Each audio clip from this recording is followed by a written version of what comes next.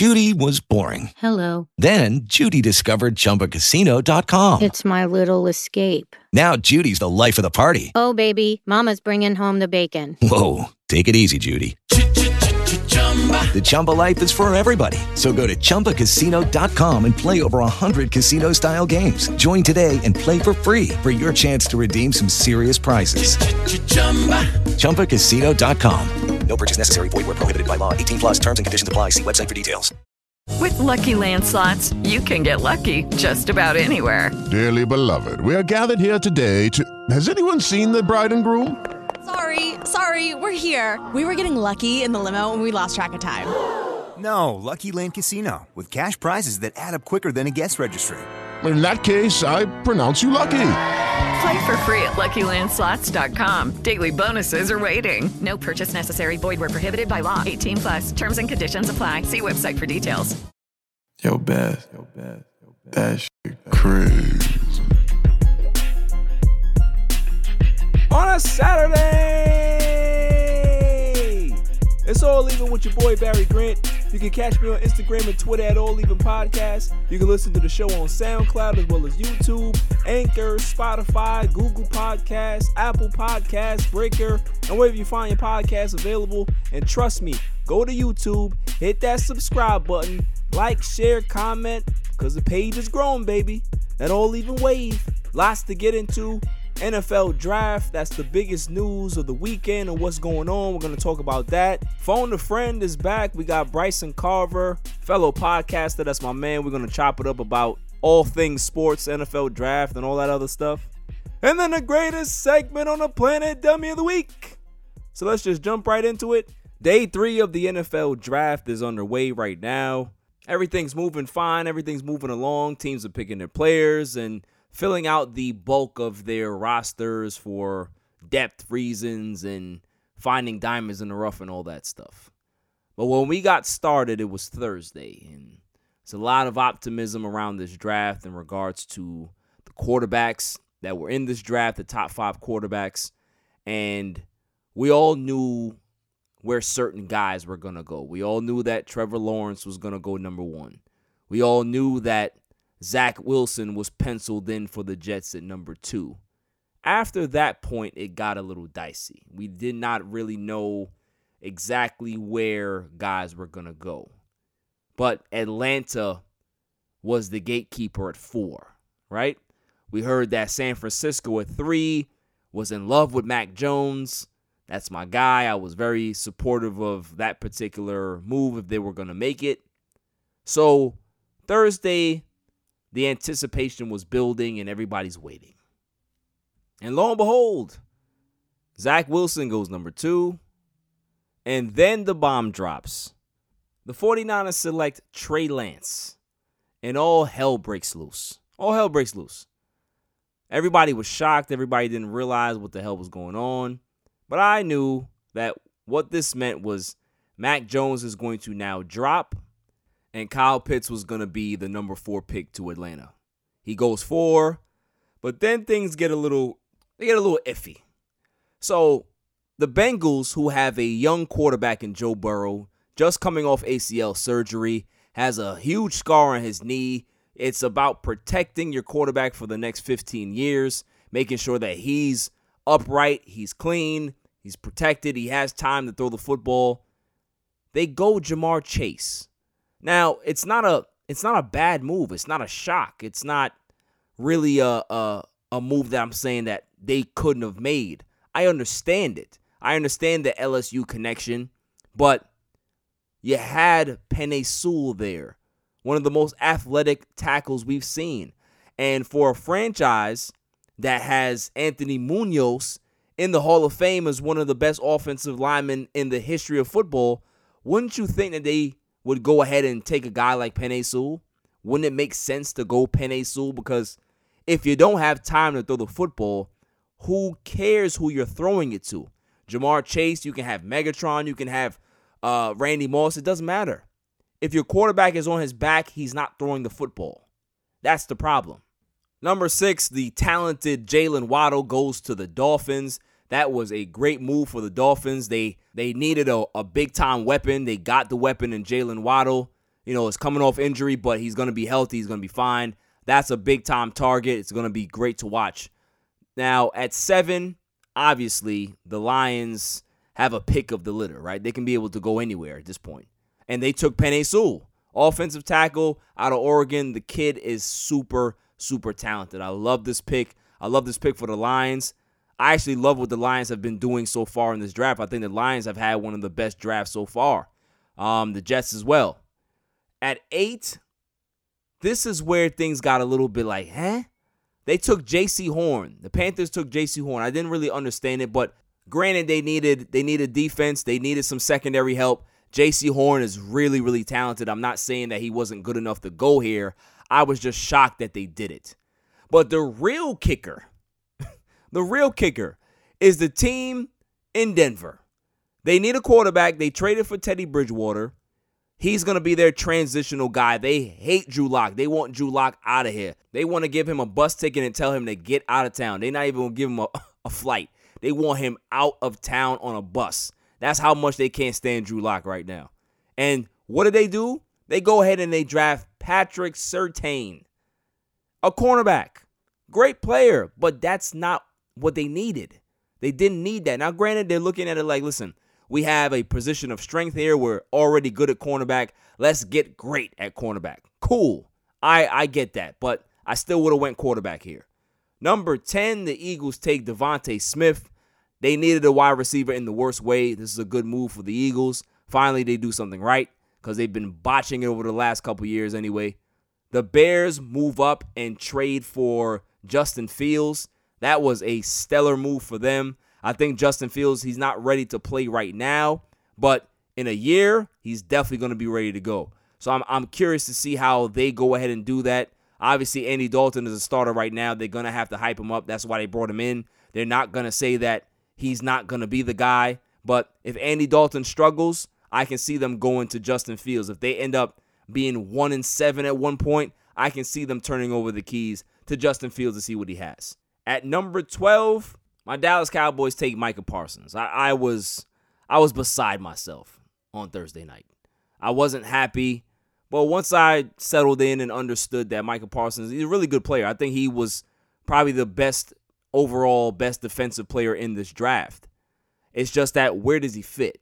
Is he going to be on the field right away? Is he going to be able to make an impact right away? I need to see how Dan Quinn is going to be able to put him in because that was my concern. It wasn't the fact that he wasn't talented. It was more, is he going to be able to show his talent on the field this year? Number 13, I think, was one of the best picks in the first round to me, in my opinion. Chargers getting Rashawn Slater from Northwestern. That's great. Protect my man Herbert over there. That's going to be a really, really good partnership over there. I like what the Chargers are doing. The Jets trade up and get Vera Tucker out of USC. That's also a great move for the young quarterback that they have over there. So the Jets have also been very, very impressive in this draft. At 15, and this is where I'm going to stop, top 15, the Patriots take Mac Jones. I think that this is a perfect situation for him to land in. Obviously, San Francisco would have been the more preferred destination for myself because I like Kyle Shanahan. But the Patriots have an offense that's already catered to a quarterback that's like Mac Jones. Quick decisions, quick reads, one-step drops, check downs, all of that stuff. So Mac Jones can be able to execute exactly what Bill Belichick wants. He wants the ball to be out fast. He wants a guy to understand the playbook. He wants the guy to understand the offense and what's asked of him. So Mac Jones can be able to do that. So I'm really, really excited to see what he's going to be able to bring to the table because I'm a huge fan of Mac Jones. I think he's going to be a stellar quarterback. The quarterback that I'm not a big fan of is Zach Wilson. Did y'all see the video of him like he's posing with other, prospects and they're flexing in the camera and, popping their collars and doing all of this. And he's just looking around like, what's going on here? Like, he does not look like a quarterback. He looks like a ball boy or somebody who washes the towels. That's what he looks like. And this guy is going to New York, of all places. In his division alone, there are great defense you got to deal with. The Bills, the Dolphins, the Pats. So as I said, Joe Douglas is hitting a home run in this draft. Every round they've done well. They've gotten offense. They've gotten defense. They've gotten offensive line. They've done a lot of good things here. They have to. They have to. You even heard Robert Saleh say to him, hey, listen, we're not looking for you to build us up. We're going to build you up. Yeah, you got to tell him that. You got to tell Jim McMahon that you're going to build him an 85 Bears defense. You're going to build him a great offensive line so he can't get touched. That's what Zach Wilson is to me. He doesn't look like special. He may have the attributes, the big arm, he can flush out of the pocket, have escapability. He does not look the part. He does not look like a poised quarterback.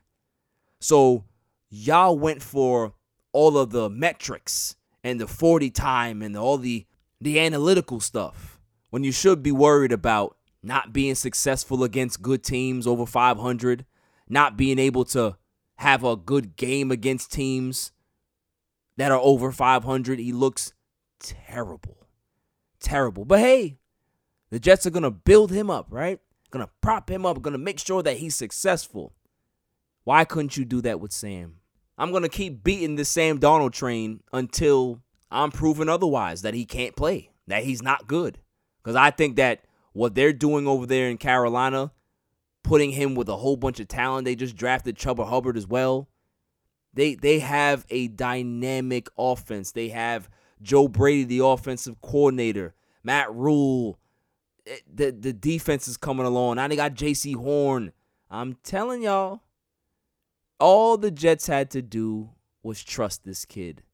But they end up trusting the guy that's never been in New York.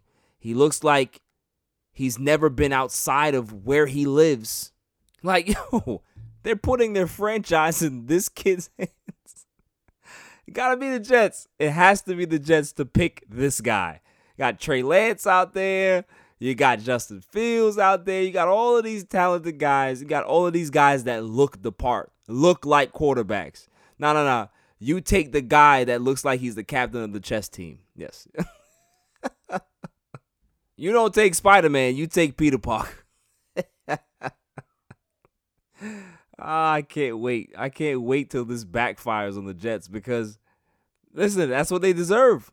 The Bengals are getting their stuff together, so I can't even call the Bengals a dumpster fire anymore. But, man, oh, man, I really hope that the Jets have figured this out. Because if not, you can forget about the Jets being any good for the next 7 to 10 years if they screw this up.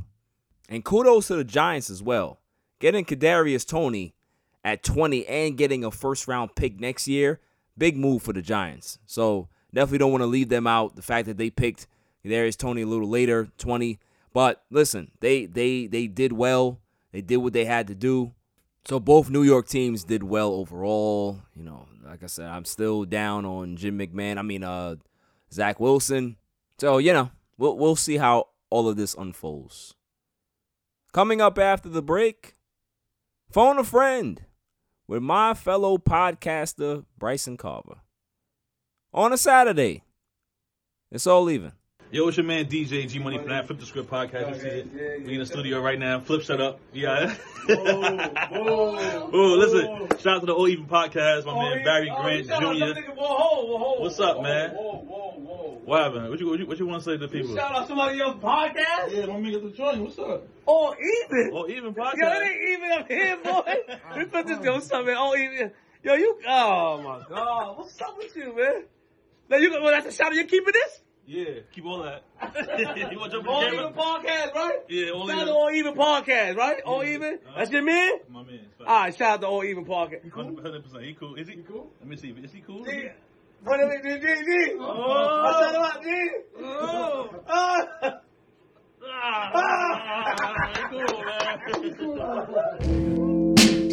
man. Welcome back, y'all. So now to my favorite segment, Phone a Friend. Call him up, call him up, call him up, call him up, call him up, call him up, call him up, Call them up, call them up. We competing for a reason, trying to stay undefeated, yeah. Call them up, call them up, call them up. Call them up, call them up, call them up. Call them up, call them up, call them up. This game of the season, don't lie, we're all leaving, yeah. Who we have on the show today is a good friend of mine. You know, I kind of look up to him because he's so good. So good. Host of Carving It Up. My man, Bryson Carver. Welcome to the show, my man. Appreciate you having me on, Barry. How you doing? Of course. I finally had to get you on Phone a Friend, man. So, I guess let's start at the beginning. Like, you know, you're a young guy. You know, you haven't finished high school yet, but you are wise beyond your years, my man. And, you know, how did this all start? Obviously, you have to have an affinity for sports. You have to have a love for sports to want to do this at such a young age. So how did it start? Was it something with your dad? Was something with your mom? Was it, you know, a family thing? Does sports run in your family? It does. You know, my dad used to play baseball. Obviously, he's a baseball guy. It's really the number one reason I got into that. Nice. But as far as sports, I think as far as professional sports, the NFL was kind of my first love. Okay. I know it was the 2014-15 season, and it was the very first NFL game I watched start to finish was that championship game between Seattle and Green Bay. That was the game where Seattle had that epic comeback, won the game in overtime. And it's kind of amazing. I didn't become a Seahawks fan because of that. Right. But and then 2 weeks later, you got the Super Bowl, which was one of the best games I've ever seen when you had the interception at the one. And after that, I was kind of like, man, this is where it's at. And so, of course, I become an NFL fan. Later on, because of the greatness of the shooting of Steph Curry, I become an NBA fan and a Warriors fan. Right. And obviously, as I've always been a big Poppy fan, so I became a Red Sox fan. So nice. After that, you know, just kind of following sports for the last few years, and I know we were driving around one day, and my dad suggested, hey, why don't you start a podcast? And I swear I'd never really thought of it before. Right. And so I've been thinking about it. Okay, how do I get the equipment? How do I get this set up? You know, watching YouTube videos and whatnot. And I know we were eating one night, and I have to give credit where credit's due. We were discussing like what would the name of the show be called? Like I don't want to do the Bryson Carver Show. That's too generic. But I was sitting there thinking, and my sister said, "How about you do Carving It Up?" I was like, you know what? That's it. Nice. And so I start the show. Assistant. Yeah, shout out to the assistant for that one. No doubt. Start the show on October 21st of 2019, and been going ever since. And it's been awesome, man. Wow. That's amazing, man. So you actually got started before me because I started July of 2020. So, you know, you definitely have a polished sound already. And, you know, in this business, it's always about learning and growing. Like you never just kind of settle into your laurels. You never get complacent. It's always about getting better and gaining more knowledge. So as you go on, you're just going to see, I'm sure you've seen from where you started to now, how much you've changed in that time. You know what I'm saying? No question. There's clear difference from then and now, and just, you know, practice makes perfect. So that's kind of where I'm at. Yeah, definitely. So did you play sports as a kid? Like, you know, was that something that was, you know, big into, like, and what sport was it, you know, your favorite sport in regards to playing other than watching? Growing up, I played just about every sport except for football. You know, obviously for, you know, don't want to get hurt. You don't want to get, you know, badly injured. Yeah. But, you know, played Little League baseball. My dad was the coach, had, you know, time of my life. Up until a few years ago, I was playing basketball. Wasn't, you know, great. So I guess I was better at talking about sports rather than playing sports. You know, That's we all got to stay in our lane at some point. But you know, played soccer a little bit, but nothing I ever really perfected. Yeah. So yeah, that's, you know, obviously I'd love to, you know, go out and play pickup basketball or you know, sling the pigskin around a little bit, but nothing I've really I guess gotten really, really good at, if you will. Yeah, definitely. I hear that. You know, and that's the thing too. Like a lot of people think that just because you haven't played a sport professionally, you can't speak about it. Like that's always the thing. Well, you hear these guys, oh, well, you haven't played. Like, what does it matter? I've watched this my entire life. I know the game. Just because I haven't played it, you have a different perspective. That's great. But my perspective means something as well. So, you know, it's it's really interesting. I love that. I wish that when I was 17, 18, that I had that type of vision, but all I wanted to do was play basketball. All I cared about was playing basketball and not going to class. So, the fact that you have an idea of where you're going. Now, is this something that you want to pursue? The fact that you started it and you're so good at it, is this something that you want to pursue, or is there something else that you're actually, going for? Is there something else that that you're aspiring to do? To be honest with you, Barry, I obviously love doing the show. I'd like to continue it for years to come. Yeah. As far as a career, I'm not 100% sure on that yet. I'm still, kind of, researching careers, researching professions, what I'd like to do when I become an adult. And so I'm not 100% sure whether I'd like to do this long-term or not, as far as, monetizing what I'm doing. Right. I certainly love doing the show, and I'd like to continue it for years to come. Definitely. Well, listen, man, you have some time to figure it out. But if you do decide to go down that route, I'm nudging you there. So parents, the Carver parents, my people, I love you. I love your parents. Nudge him in this direction, because, you guys done a great job raising this young man. Like I said, I'm very, very appreciative. I'm glad that we became friends. So definitely looking forward to seeing, what you do in the future. So, now all of those nice things are out of the way. Let's talk about Aaron Rodgers. Let's talk about Aaron Rodgers and this interesting situation in Green Bay. Because, Bryson, if everybody thinks that this is a now thing for Aaron Rodgers, they're mistaken. He has been unhappy with the Green Bay Packers for at least probably close to a decade. And everybody just thinks that, okay, it's the old school mentality where he's the quarterback, he's the lifer, he's going to be here through good, bad, and different, whatever it is, Aaron Rodgers will be here. It's fine. But I've never seen an organization be this cheap and outright cheap with not surrounding this guy with talent. It amazes me how he can be able to look around and say, okay, well, Tom Brady was in New England for all those years and dominated. Now he's in Tampa, won a Super Bowl. I see all these other guys with weapons. Patrick Mahomes, he's a baby. He just got in this league. He's an MVP and a champion. And look at the weapons that he has. You see, even a guy like Stafford, Matthew Stafford, look at the weapons that he has. Yep. With the Rams. And it's like, okay, I have Devontae Adams. I love the guy.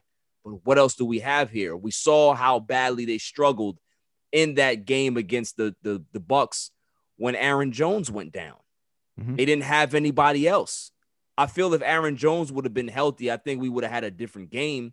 But now we know what the end result was, who's the champion, and who's left holding the bag. It's Aaron Rodgers. So what are your thoughts about that? Do you think that Green Bay actually realizes what they're doing? And do you think that they can be able to repair this relationship? Because honestly, I just think it's beyond repair, in my opinion. I think you're right about the fact that this has been going for about a decade or so. Yeah. I feel like we're going back to the 2018 season. Aaron hurts his knee really bad. Obviously, he had a down year that year. I think that knee injury was bothering him all the way through. The whole year, right. Yeah. And that ended up, of course, being Mike McCarthy's last year. I think, I've heard multiple former Packers players that were teammates with Aaron Rodgers and obviously played under Coach Mike McCarthy. They said, man, these two couldn't stand each other. Right. Aaron couldn't stand the fact that, Mike McCarthy would, get massages during walkthroughs and McCarthy couldn't stand the fact that, Aaron would improvise, even though he's one of the best, maybe the best improviser at the position of all time. But I think once they hired Matt LaFleur, Aaron kind of sat back and was like, okay, maybe we're turning over a new leaf. Maybe this is the start of something different. Right. And so they go 13-3 in that 2019 season. Okay, they lose in the NFC Championship game, but you can say, okay, we made strides from a year ago. And now it's like, okay, we've got a solid defense, great offensive line. Aaron Jones had a breakout season. Devontae Adams. We just need to add a little bit of depth at the wide receiver position. Right. And they draft a quarterback in the first round. And to me, that was the boiling point. That was the beginning of the end of Aaron Rodgers in Green Bay. Yeah. He's like, guys, we got just about everything else. Just give me some talent at the wide receiver position to pair up with Davante Adams. Because as I brought up on many occasions, we saw in this past NFC Championship game, when Tampa Bay took Davante away, it was over. Yeah. Yeah. And so when you look at since 2005, when Aaron was drafted, they've drafted one skill position player on the offensive side of the football, and that is Jordan Love. And so you also bring up the fact that they've been cheap. You know, you have the hometown kid, J.J. Watt, who's available in free agency, and he wanted to go to Green Bay. He went just, $15, $16 million for, a year or so. And they're like, no, we're not. The only reason Aaron Jones came back is because he took a discount. Right. They let their center go in free agency. Unbelievable. And so, and sometimes you hear them complain about Aaron's salary, and Aaron's making less than Mahomes, Dak, Russ, Deshaun, probably about to be either Josh Allen or Lamar Jackson soon. Right. So this has been the backbone of your franchise for almost 15 years now, and you still have not put together the necessary talent around him offensively. And so the one thing I keep going back to is the one time the Packers organization was aggressive, whether it be free agency or in trades. They went and got Charles Woodson in 2009. Okay, Charles Woodson won Defensive Player of the Year. A year later, what do you know? They won the Super Bowl. Right. And they also had a top 10 defense that year, in part because of the future Hall of Famer. And so he's like, the one time you actually went for it, look where it got us. Right. And he's won 3 MVPs since then, and time again they fall short either in the divisional round or in the NFC Championship game to a team that doesn't have a better quarterback, but a team that's run better. Right. And so I don't blame Aaron for his frustrations, and I think it's about time.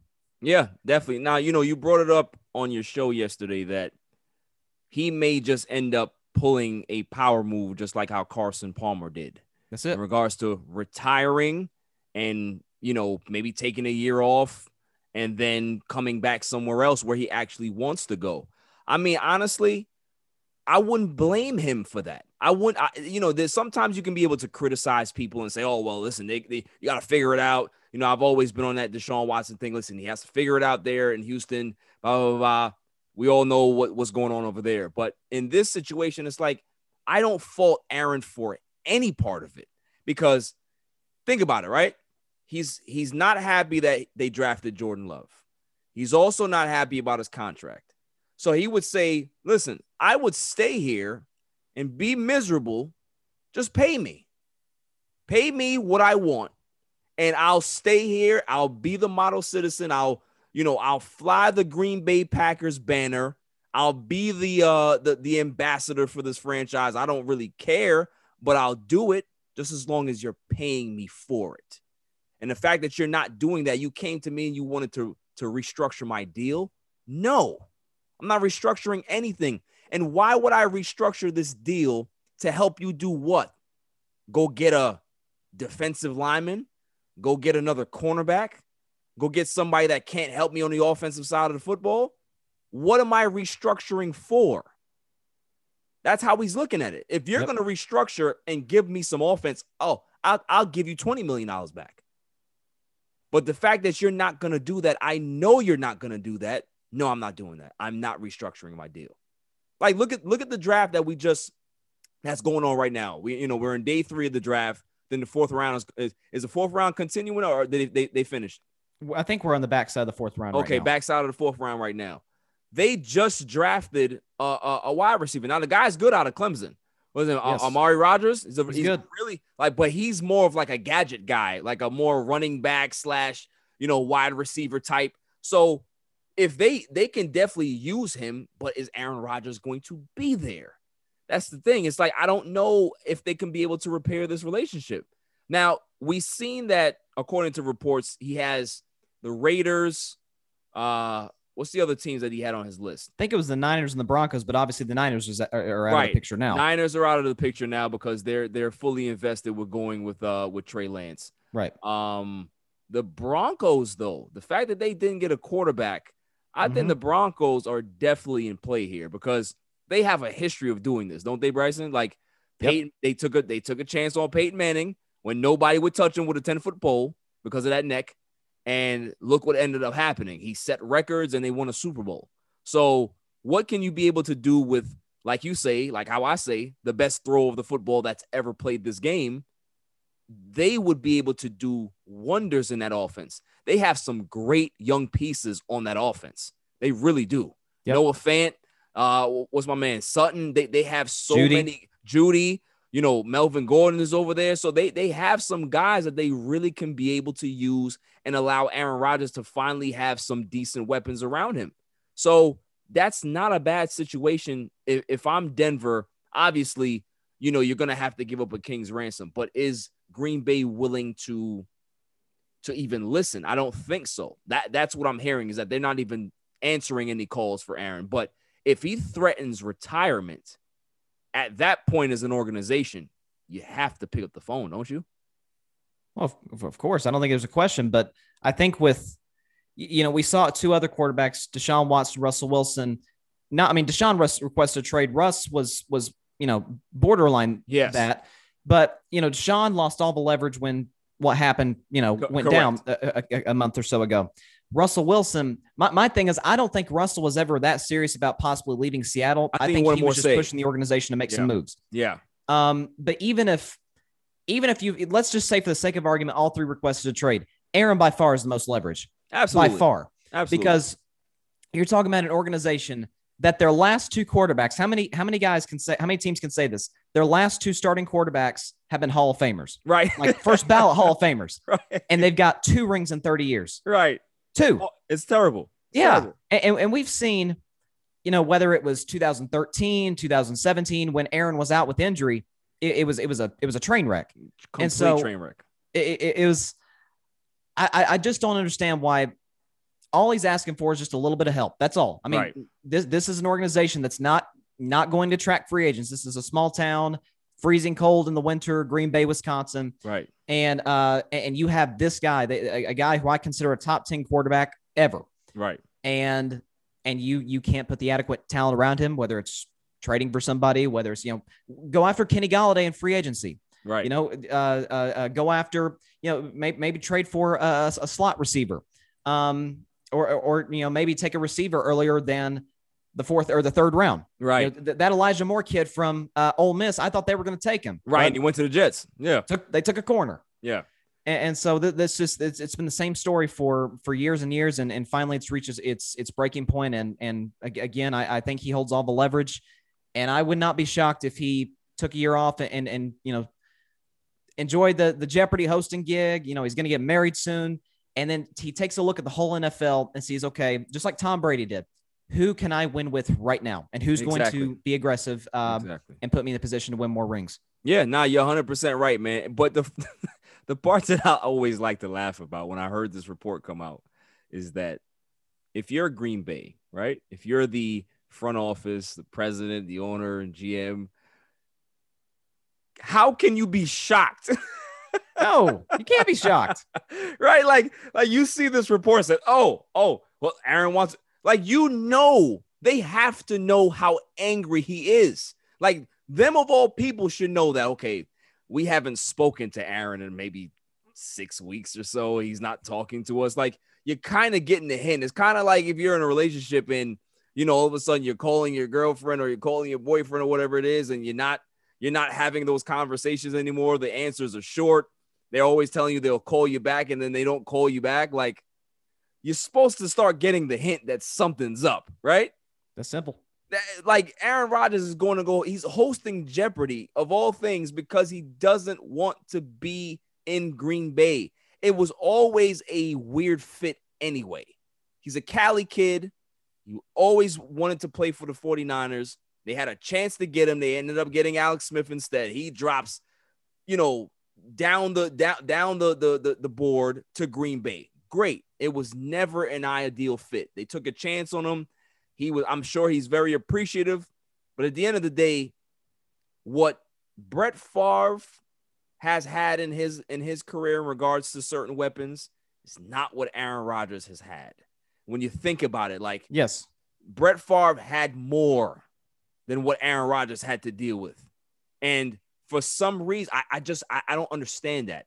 I don't understand how you can have arguably the most talented quarterback we've ever seen in this game, to not have the weapons afforded to him. It's one of the sad stories in sports. It really is. And it bothers me, Bryson, because he gets criticized so loudly for it. It's like, oh, Aaron Rodgers chokes again. Oh, they can't get, but look at what he has around him. That's like when LeBron was in Cleveland and he had Eric Snow and he had what's the other guy? Anderson Varejao. He had Antoine Jameson, Mo Williams, Bobby Gibson. He took those teams to the finals. Like, what are we talking about here? This is basically what Aaron Rodgers had to deal with. And also, too, as good as Matt LaFleur is, Matt LaFleur has a big ego. And I think that's part of the reason why Aaron Rodgers really doesn't want to be here at all. I think initially when Matt LaFleur got hired, like you said, he's looking at it like, okay, this might be a new leaf. Maybe they're turning over a new leaf. Maybe we're going to be a little bit more offensive now because we have this guy. But what we've seen is that Matt LaFleur came there believing that Aaron Rodgers was done. Yeah. And that's why they drafted Jordan Love. When you draft a guy in the first round, Bryson, and he doesn't even dress. He wasn't even the backup. He wasn't even the back. He didn't dress. He wasn't on the sidelines. That's how bad it was. Like, how can you not be upset with that? Now, Aaron Rodgers wins the MVP. That is despite his organization, because his organization believed that he was on a decline. Just like how Brett Favre was starting to be on a decline when they were starting to say, oh, well, maybe it's time to get Brett out of here. Maybe we don't want to wait around for him saying, oh, he's going to retire. He's not going to retire. He's going to stay. He's going to leave. Like, maybe we kind of needle him and push him out the door. But we saw that Brett Favre still had a lot of juice left. He went to the Jets, played well. You know, he tore his tricep, and, you know, that was the rest of the season. And then he goes to Minnesota, and they're a game away from the Super Bowl. So, you know, it's amazing how an organization like this can continue to make blunders, continue to just fall over themselves and not realize the mistakes that they're making. Like, you're not going to get another Aaron Rodgers. They're not. They were very grateful to have a guy like Bart Starr, Brett Favre, Aaron Rodgers. You're not getting any kind of quarterback like that possibly ever again in your franchise. Think about, too, the teams.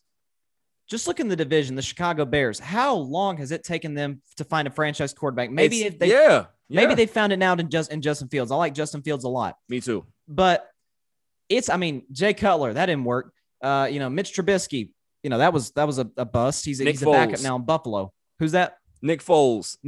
Yeah, I don't know if they ever thought of him as a franchise quarterback, but that's Rex Grossman.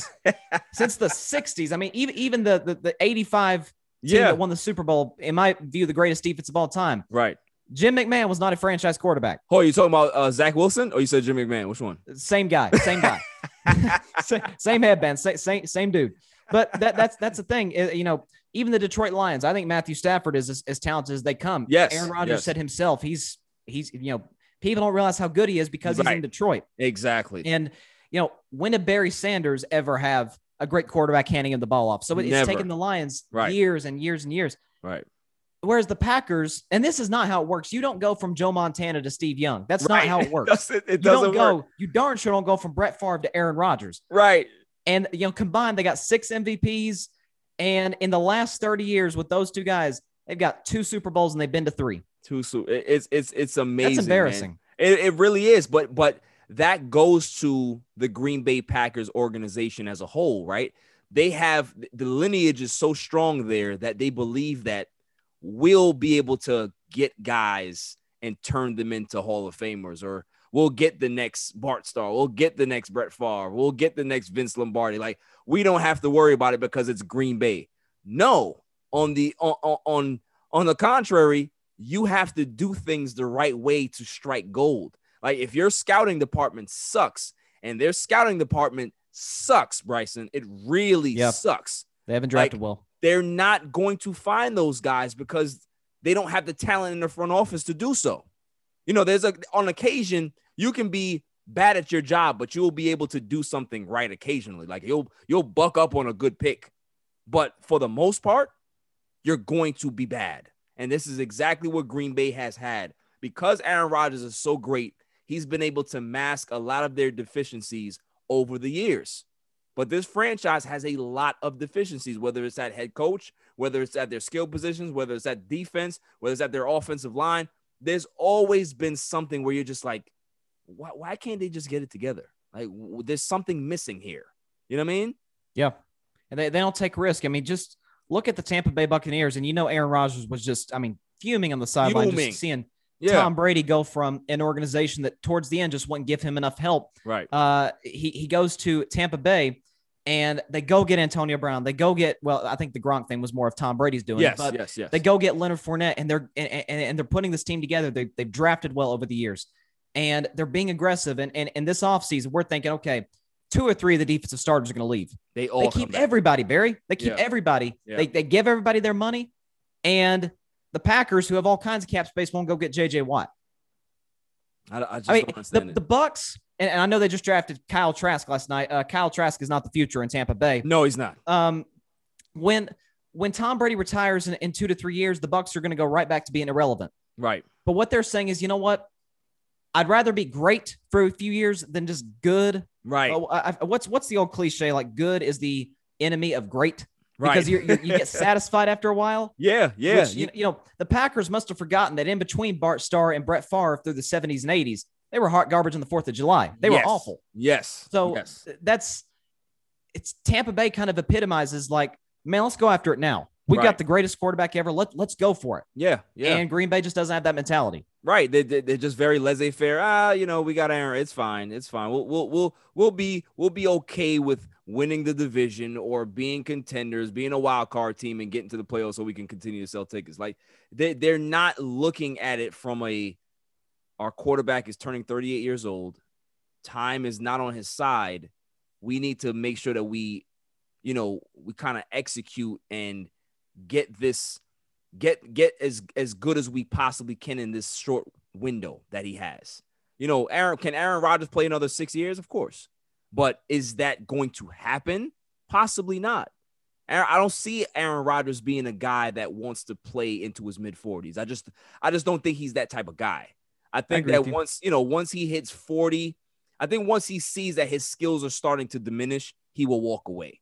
He's not going to be one of those guys to kind of continue to play while his skills are eroding. He's not going to do it. So they have to know that time is ticking, and you have to make sure that you surround him with as much talent right now because, had you said, like you said, had they got a J.J. Watt, had they, kept guys on their offensive line and added some pieces on offense in regards to whether it be for free agency or in this draft, like if they would have went heavy with offense, who knows what we would have seen with Green Bay next year. That you now put, just think about it. Devontae Adams to me is probably 1 or 2 in regards to being one of the best wide receivers in football. You put more weapons around a guy like that, his numbers now get worse. He now gets more scary because you have to worry about other guys. This guy has been doubled and tripled and still has been this productive in his career. You give him more help, it's scary, Bryson. It really is. And for the organization, for me and you to be able to sit here in our houses, watch football and understand this, and people that are getting paid in that organization don't, it baffles me. And it really makes me realize that it's not about how smart you are. It's about who you know sometimes when you get jobs, because that Green Bay organization, that staff, they at some point, it's going to be, they're going to have to overhaul that and get some real smart football guys in there, because what they have right now, it's not working. It really is not.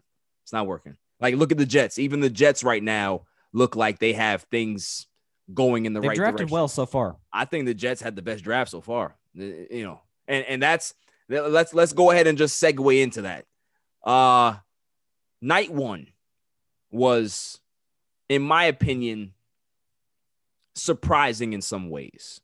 obviously there was a lot of things that kind of fell into place, but J.C. Horn going 8 and then the Broncos taking Surtain at 9. Bryson, I still to this day, it's been a couple days now, I don't understand it. I just don't understand why Denver would do that. They have already a good secondary. Yes. Their secondary was fine. The defense was not the problem for Denver last year. Drew Lock was the problem. Drew Lock was the problem last year. So what are your thoughts on the top 10? What are your thoughts on the first round? And do you agree with my sentiment in regards to those two things just didn't fit to me? Well, what you notice with Carolina since Matt Rule took over, the last year, well, Cam Newton didn't play much in 2019. He only played 2 games, but we saw the Panthers defense was clearly the issue. Yeah. So the Panthers 2020 draft, all their picks are defense. We see it right now. The Cowboys are doing that right now. Right. And so they draft J.C. Horn, who in some people's eyes is better than Pat Surtain. He reminds me a little bit of Richard Sherman. His ball skills, he's big, he's physical. Yes. So I think he'll work. The Pat Surtain pick didn't make much sense to me because, look, if Denver thinks they're going to compete with Mahomes in Kansas City, Herbert in L.A., and Derek Carr in Vegas with Teddy Bridgewater, no disrespect to Teddy Bridgewater, but that ain't winning the division. It sure is not putting you in the championship picture as well. No, it's not. So I was surprised that they didn't take Justin Fields 9th overall. Listen, I think Pat Surtain's the best corner in the draft. I think he's arguably the best defensive player in the draft, but what you did was strengthen a strength. And I can promise you that as good as he may be, he may make 10 Pro Bowls. I don't know. He will never make the kind of impact that a franchise quarterback would. He just won't. Right. And so the top 10, something else, and I talked about this with Mike Guido on my show yesterday, what didn't make sense to me in the slightest. Look, I think Jamar Chase is going to be really, really good. Why did the Cincinnati Bengals not take Penei Sewell? Well, remember when we were talking on Ryan's show, Clutch Sports Talk, shouts to Ryan. Yep. We said it that pick is going to tell us a lot about Cincinnati, how they feel about their quarterback. You look at that scar on his knee and you say, okay, we need to protect you at all costs. And I loved it. Like you said, me and you were in agreement with this, is that Jamar Chase is a freak. He's a great player. Player. But if your quarterback doesn't have time to get to a Jamar Chase, what does it matter? It's not going to matter. He needs time to throw that football. Not saying that the Bengals offensive line is trash. It's not trash. But you're getting a guy like Penei Sewell that could be a bookend tackle for the next 15 years. That's what you're looking for. That's exactly what you're looking for. So I'm with you, man. I didn't really understand it. It puzzled me as well. Definitely puzzled me as well.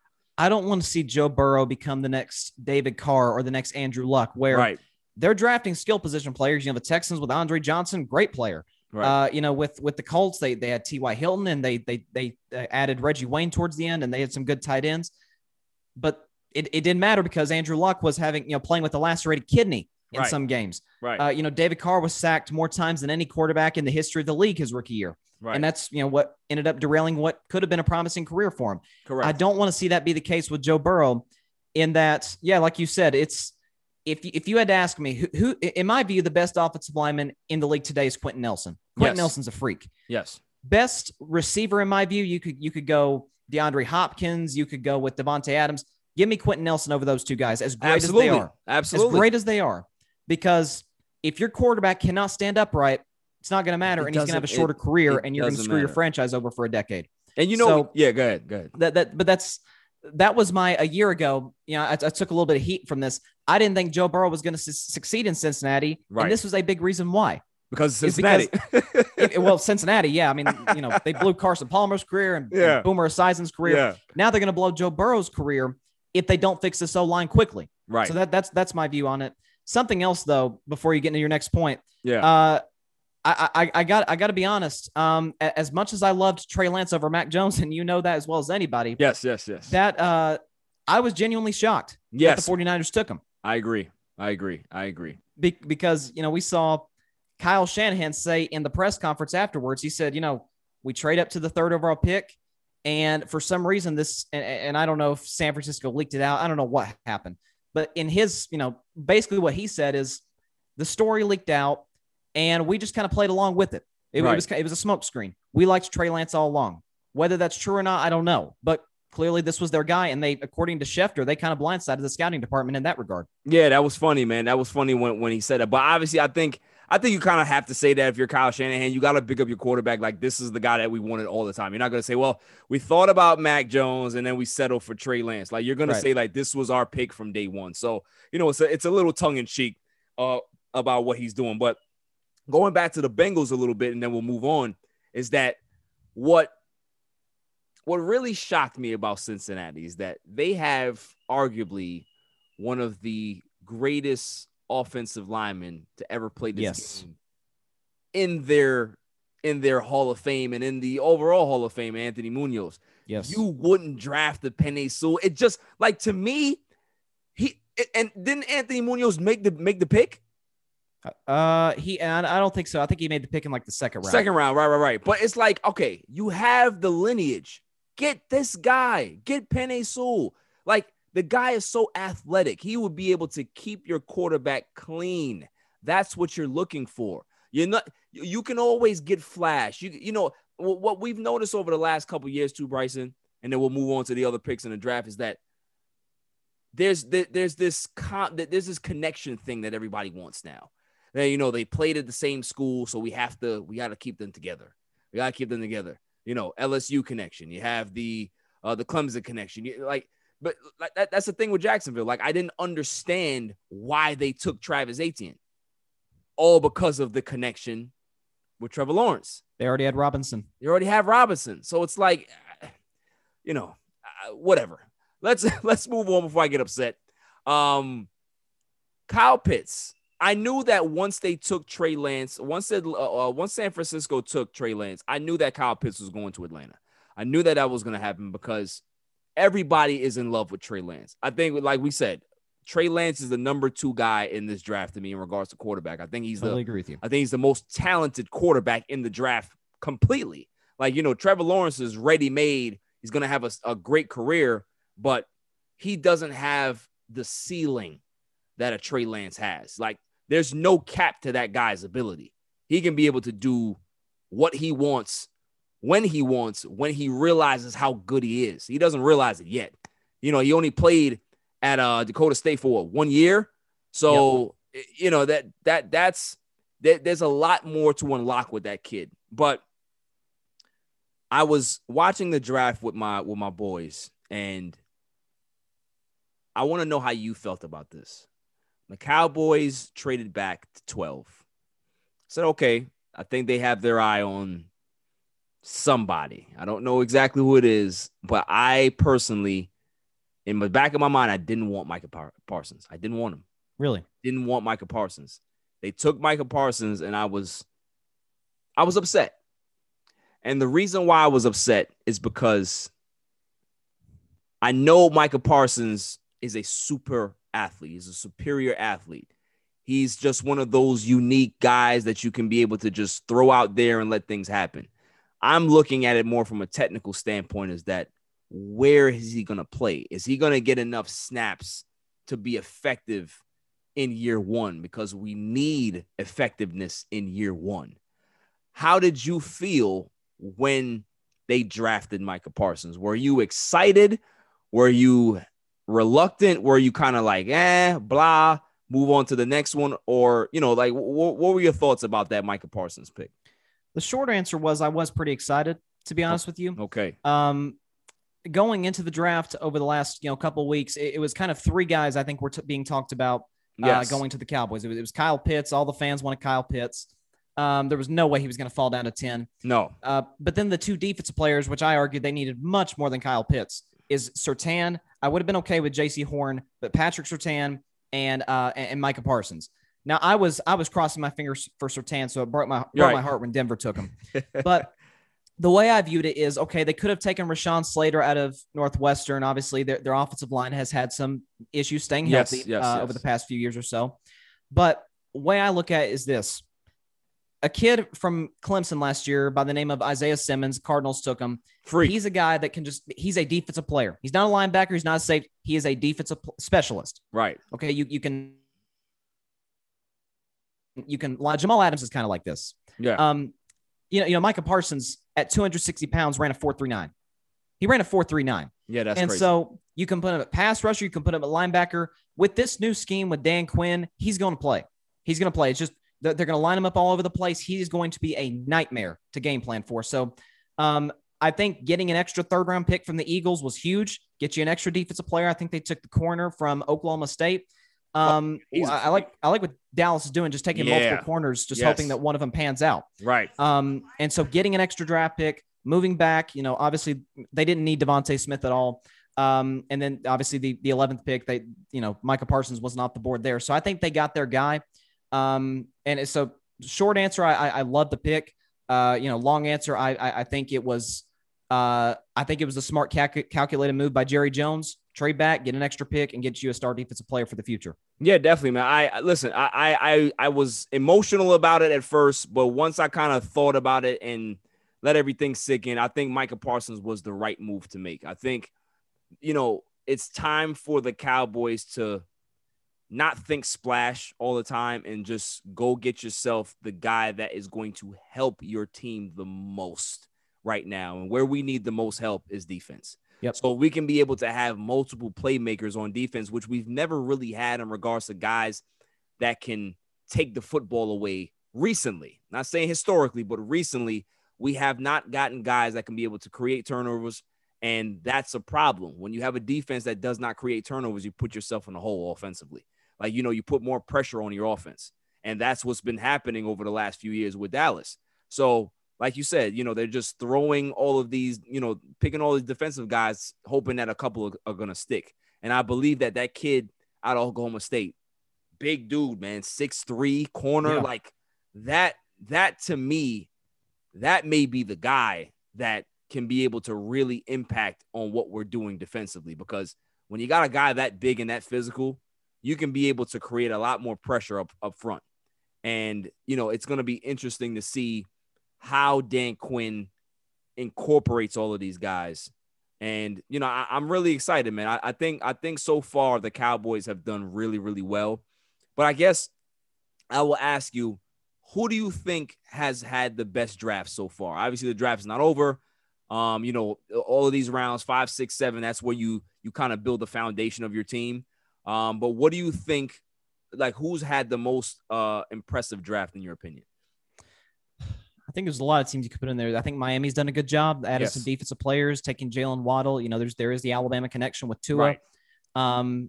I think, I probably would go with the Miami Dolphins for that very reason because, look, Tua didn't play well last year. He wasn't trash, but he didn't validate being I think he was the 4th overall pick in the draft last season. So funny that he had a normal rookie year that you would expect for a rookie, but the fact that rookies have up the ante over the last few years, people look at him like he's a bust, and it's not. It's just he may need some more time. Yeah, I think if you give him a full – because people forget last offseason he was more focused on rehabbing his hip than improving his game. He had to get that healthy before he can do anything on the field. So absolutely. I think you give him a full offseason, learn the system that much more. I think we'll have a more normal training camp, a more normal I don't know if we'll have OTAs or not, but you give him a preseason. I'm assuming the preseason is going to be back. And listen, it's the old Bill Parcells saying, if I take a quarterback, I'm giving him 3 years. The first year, he's going to have his bumps, along the road. Year 2, we need to start seeing something. And if he's not that guy by year 3, then we're going to cut ties with him. I think what Miami is doing is saying, okay, Tua, we're giving you a guy you're comfortable with. You've already got the really good tight end, Gesicki. Our offensive line has gotten better. We already have a great defense. Yeah. And look, we using Fitzpatrick and Tua back and forth, we went 10-6 and we're a win away from the playoffs. Exactly. So they're right there. So if Tua can take that big step that we've seen quarterbacks take in year 2, Pat Mahomes, Lamar Jackson, even a guy who I'm not that big on, Carson Wentz, right, then you might have something. Yeah, no, definitely, man. I agree with you. I think Miami is in I call them the catbird seat. They're in the catbird seat because they're playing with house money. They weren't supposed to be this good this early, And now it kind of puts them in a situation like, okay, we really have some good players here that we didn't realize we're going to develop this quickly. So now we have all of this draft capital over the next few years. They're going to be really, really good. And they're going to have their pick of the litter in regards to where they go, what players they get. They may even start to be a destination, because I think Brian Flores is a hell of a coach. He's a great coach. I love Brian Flores. I love his attitude. I love his demeanor. I love how he gets his team prepared. I always believe that a head coach is responsible to get his guys ready for Sunday. Yep. And he does that. He does that better than, most guys I've seen. So, shouts out to the Miami Dolphins. I like what they're doing. But I'm going to say it again, man. We were talking off air.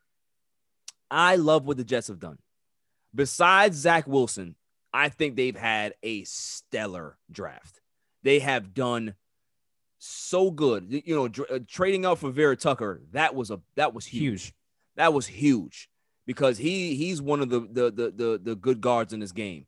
Them getting Elijah Moore. I thought that Rondale Moore, excuse me, I'm saying Rudy Ray Moore because my boy always says Rudy Ray Moore. But Rondale Moore, I thought he would be the pick for the Jets there. But, Elijah Moore is really good. He is really, really good. And, that wide receiver core now is starting to come together. You have Moore. You have, they got Corey Davis over there now. They have, what's the guy's name? Do they still have Pierre Garçon? I don't think they have Pierre Garçon. Or did he move? I think he moved. What's the guy that they had last year? They're good receiver. What is his name? I'm drawing a blank. I'm drawing a blank. But they got Pettis. They have some good weapons over there. So I like what the Jets have done. I think that they're going to continue to draft well. Bryson, I just don't. I'm not a Zach Wilson guy. I'm just not a Zach Wilson guy. Like all of these quarterbacks that we've seen go, they all have their strengths, their weaknesses. You can pick apart their games and say, this needs work. This needs work. You can say the same thing about Zach Wilson, but there's something about this kid that doesn't scream confident to me.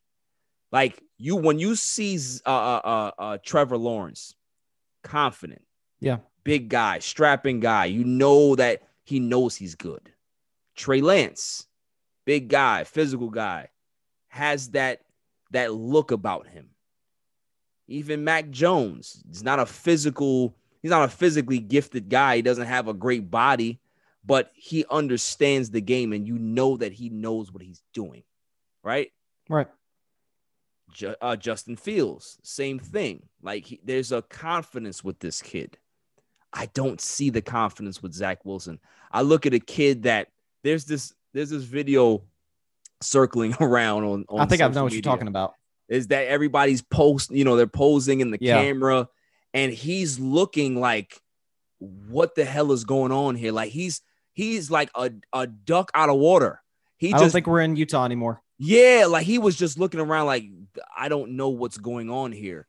You're going to New York.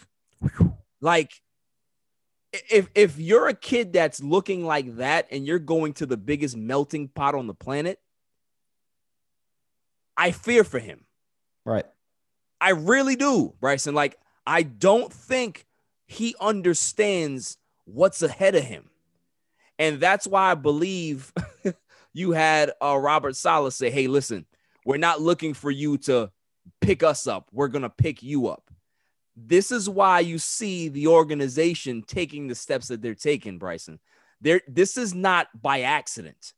They are making sure that they surround this kid with so much talent that that he can't fail, because they understand that they're playing with kid gloves. Like they have to approach him with kid gloves. They got to put this kid in bubble wrap and protect him, because he doesn't look like a guy that can lead your team. I'm sorry. He just doesn't look like a franchise quarterback. Like, what are your thoughts on that? Do you feel like talent aside, it's not about the plus arm strength that he has. It's not about the different arm angles that he can throw from. I'm just talking about the look that he has. Does he have a look of a quarterback that you have faith in? Well, you kind of stole my line there. If he fails, it's not going to be because they didn't put the adequate talent around him. Right. I think I love the hire of Robert Saleh. I thought he should have gotten the job last year. 100%. That they drafted an offensive lineman in the first round last year. They did the same thing this year. They added in my view, a first round talent wide receiver in Elijah Moore from Ole Miss. And so, it's not like Sam Darnold a few years ago where he didn't have jack to work with. Nothing. I mean, no weapons, awful offensive line, bad defense. I mean, it was a mess. And so we thought for the longest time that Trevor Lawrence was going to New York until the Jets, messed up big time by beating the Rams and then beating the Browns back to back and just, costing themselves a shot at one of the best quarterback talents coming out of college we've ever seen. Right. And so when we're going through that period before, they ended up winning a couple games, I'm thinking, okay, I'm worried about Trevor Lawrence in that the Jets time and time again have screwed up quarterbacks' careers. Yes. I was never worried about him worrying about the New York media. That was never, ever a question. Exactly. I think he can handle it. I agree. That wasn't the issue. So I'm with you in that Zach Wilson does not, what's the word? Exude that kind of confidence that you would want in a future franchise quarterback. And keep in mind, the defenses that this kid's going to have to deal with. New England got better. You look at the Buffalo Bills are really good defensively. And then you look at the Dolphins are great defensively. Right. So he's going to have to, he's going to have to pick up information quickly, or this is going to be a long 2021 for Zach Wilson. He kind of falls in that category for me. I was, kind of the 5 first-round quarterbacks. He kind of falls into that. It depends on what they put around him kind of group. Yes. And they've put the talent around him, it appears. Yes. Like they've been aggressive. They've drafted well the last couple of years or so. So it's all about, okay, can this kid come out and produce? And I'll put it this way. I'm skeptical. I'm not saying he can't, not saying he's going to be Joe Namath. I'm just saying I'm skeptical. Right. No, definitely, man. That's the best word to use is skeptical. I think out of the 5 quarterbacks that everybody was talking about, I think he had the biggest question marks to me. Everybody knows what Mac Jones is. Everybody kind of knows what Justin Fields can be, but there were more question marks about Zach Wilson than anybody else. Now, I guess we'll segue into my guy, Mac Jones. Mac Jones. Here we go. Mac Jones ends up falling, as I knew he would, after Trey Lance got picked at the by the 49ers. I knew that he would drop right to New England. And this, Bryson, is the perfect place that this type of quarterback can go to. You go with Belichick, you go with McDaniels. They know exactly what that kid does well and what he doesn't do well. And when you have that as a franchise, as a coaching staff, you're going to be fine because you know exactly what his limitations are, but you also know where the strengths are, and they'll be able to more dial that offense up to his strengths because with Brady all of these years, that's how they've played their offense anyway. A lot of quick reads, one-step drops, just get the ball out quickly. Make sure the check down is there. Little 2-3 yard outs. That's how they play. And Mac Jones is going to be very, very successful in that system. Like, what are your thoughts on that? Do you feel that there was a better place for him to land other than San Francisco? To be honest with you, I actually think landing in New England for him as far as schematically was actually better than San Francisco. Right. Because look, Kyle Shanahan likes to move his quarterbacks around, and that would not have worked with Mac Jones. That's going to work perfectly with Trey Lance. Right. In the future. So he does go to New England. And again, they did play a style of offense with Tom Brady where it's get the ball out quick, very methodical, not sexy to watch, but it works. Right. So no big plays over the top, just kind of, move the ball upfield. Yeah. I think the thing that again makes me so skeptical, if you're looking at him specifically with the New England Patriots, is Tom Brady's last year, 2019. They get off to the 8-0 start. They didn't really play anybody, but once they started to play adequate competition, I don't know what happened. Right. But the receiving talent just went It nosedived.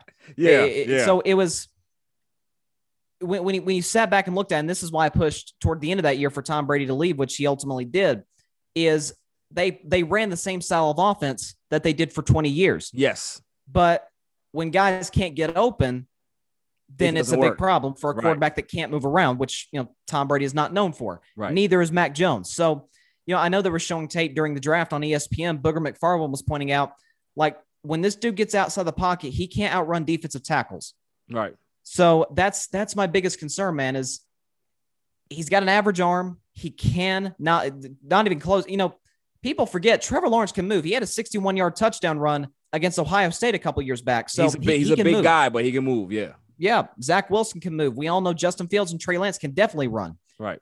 Matt can't. And I'm not saying he's got to be, Michael Vick, but he does got to be able to extend plays, because in today's NFL in 2021, these offensive coordinators like to move the pocket. Yeah. And if you can't deliver those on-point throws, then it's going to be a problem. Yeah, definitely. I think I agree with you on those points in regards to there's challenges ahead of Mac Jones. Like, we have to see what type of player he develops into, because, his specs right now, okay, he's not fast, he's not this, but, we don't know exactly what this kid's work ethic is. We know how smart he is. We know how quick he can be able to dissect the playbook.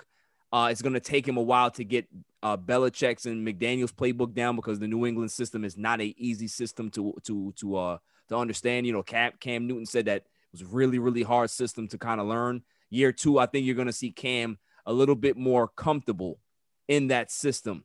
So it kind of takes you 2 years to figure it out. So Mac Jones is going to have enough time to sit there, study, understand what's going on, and when he's ready, they'll be able to unleash him. But I always go with the notion, Bryson, that if you're accurate in high school, if you're accurate in college, you're going to be accurate at the next level as well. You're going to be accurate in the NFL.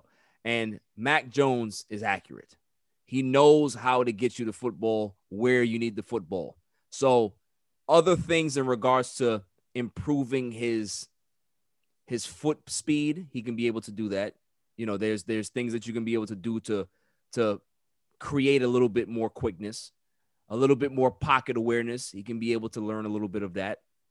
You can be able to learn how to audible at the line of scrimmage. You can be able to learn how to possibly, improve your arm strength a little bit. Brady has done that over the years as well in regards to improving his arm strength, keeping that consistent.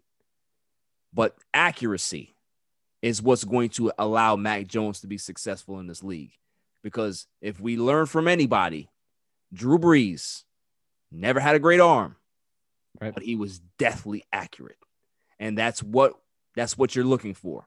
So I'm curious to see what happens with Mac Jones. We have this bet going. We still have to sign on a dotted line and see exactly what the parameters of this bet is. We'll figure that out. But it's going to be interesting to watch, to see how he develops there, how they utilize him, and how New England goes forward in regards to, are they going to be a relevant team in the next 5 or 6 years? So I'm really interested in seeing that. I think this is going to invigorate and renew some energy with Bill Belichick. I think he's excited about this, because I think that's a guy, besides Fields, I think Mac Jones was a guy that they were really, really looking at and they wanted. So the fact that they didn't have to move anywhere to get him, it worked out well. It worked out very well for them. Let's move on to the NBA. LeBron James comes back and he looks good. Looked good. He went 6 for 12. I think he had 16 points, 8 rebounds, 8 assists. They ended up losing to the Sacramento Kings last night after having a 9-point lead going into the fourth quarter. They give up 32 points in the fourth quarter, lose that game down the stretch. And I heard Anthony Davis talk that, they're excited about LeBron James being back. But as a Laker fan that I am really, really concerned about this team right now, Bryson. I don't think that they're going to survive as as good as people think that they are. Like, there's no switch to turn on. There's no switch for them to say, okay, we're going to figure it out. Like, I don't see that happening. Do you agree with that? Or do you think that there is a switch that they can be able to flip and be able to be one of the best teams in basketball again? I think LeBron individually, time and time again, has shown us that he can flip the switch. Yes. I think what we've seen with this Lakers team in the last month or so, even with Anthony Davis, coming back from injury, is just, similar in some ways to Brooklyn. They got to play together. Like, they got to get some minutes together. That's why I think LeBron kind of had to come back when he did. Right. Because look, you got to get some minutes. You got to get your legs, back into basketball shape. And so, by the way, keep in mind, there's, what do we got? 8 games left in the season. 8 or 9 for the Lakers. Right. They're only a game and a half out of the play-in. Right. So you got to worry about having to play extra games, do or die games. It's a best of 2. Like, if you lose twice, season's over. You're out. And so I think, and I've been consistent on this all season, that home court advantage, and I know more fans are getting back into the arenas, which is great, but I think home court advantage is virtually irrelevant this year. Not as much as last year because it's in a bubble. Right. But the only thing different is you're traveling. Correct. The fans aren't going to play that much of a factor in your road playoff games. And so, look, when I say, can the Jazz beat the Lakers 4 times in 2 weeks? I say no. I'm actually more concerned about Phoenix now at this point. They're playing good basketball. Chris Paul is playing great. Devin Booker. It's looking like they're going to be the number 1 seed. I actually think Phoenix is the Lakers' biggest problem in the West. You and I feel the same way about the Clippers. They'll find a way to screw it up at some point. Yes. Denver, Jokic is unbelievable. I think without Jamal Murray, that's going to really hurt them in the long run. In the playoffs, especially, yes. Because in that series, against the Lakers last year in the conference finals, I actually think Jamal Murray outplayed Jokic. Yes. And so without him, that's going to hurt them in the long run. Maybe they could push a series with the Lakers 6 games. I don't know, but I can't trust them to beat them 4 times in 2 weeks. The number 1 question for me is whether they can get those minutes together is huge. But once they have to go on these long, road trips for these playoff games, that's kind of where I'm at right now. Obviously, we know what LeBron is, but I even heard him say last night, I may never get back to where I used to be. This ankle injury was that serious. He is 36 years old. Anthony Davis has an Achilles issue, so that's always a red flag. Right. So I am also concerned about the Lakers, but then again, when you look at the rest of the West, I don't see anybody that can beat them. Yeah. Listen, that is the theory, is that when they're right, they're the best team in basketball. Like, the Nets are the Nets, but if the Lakers are right and they're flying all cylinders, they're clicking on it, they're the best. But what I see is something that maybe everybody else doesn't see right now, but I got a picture about what the Lakers will look like when LeBron James is retired.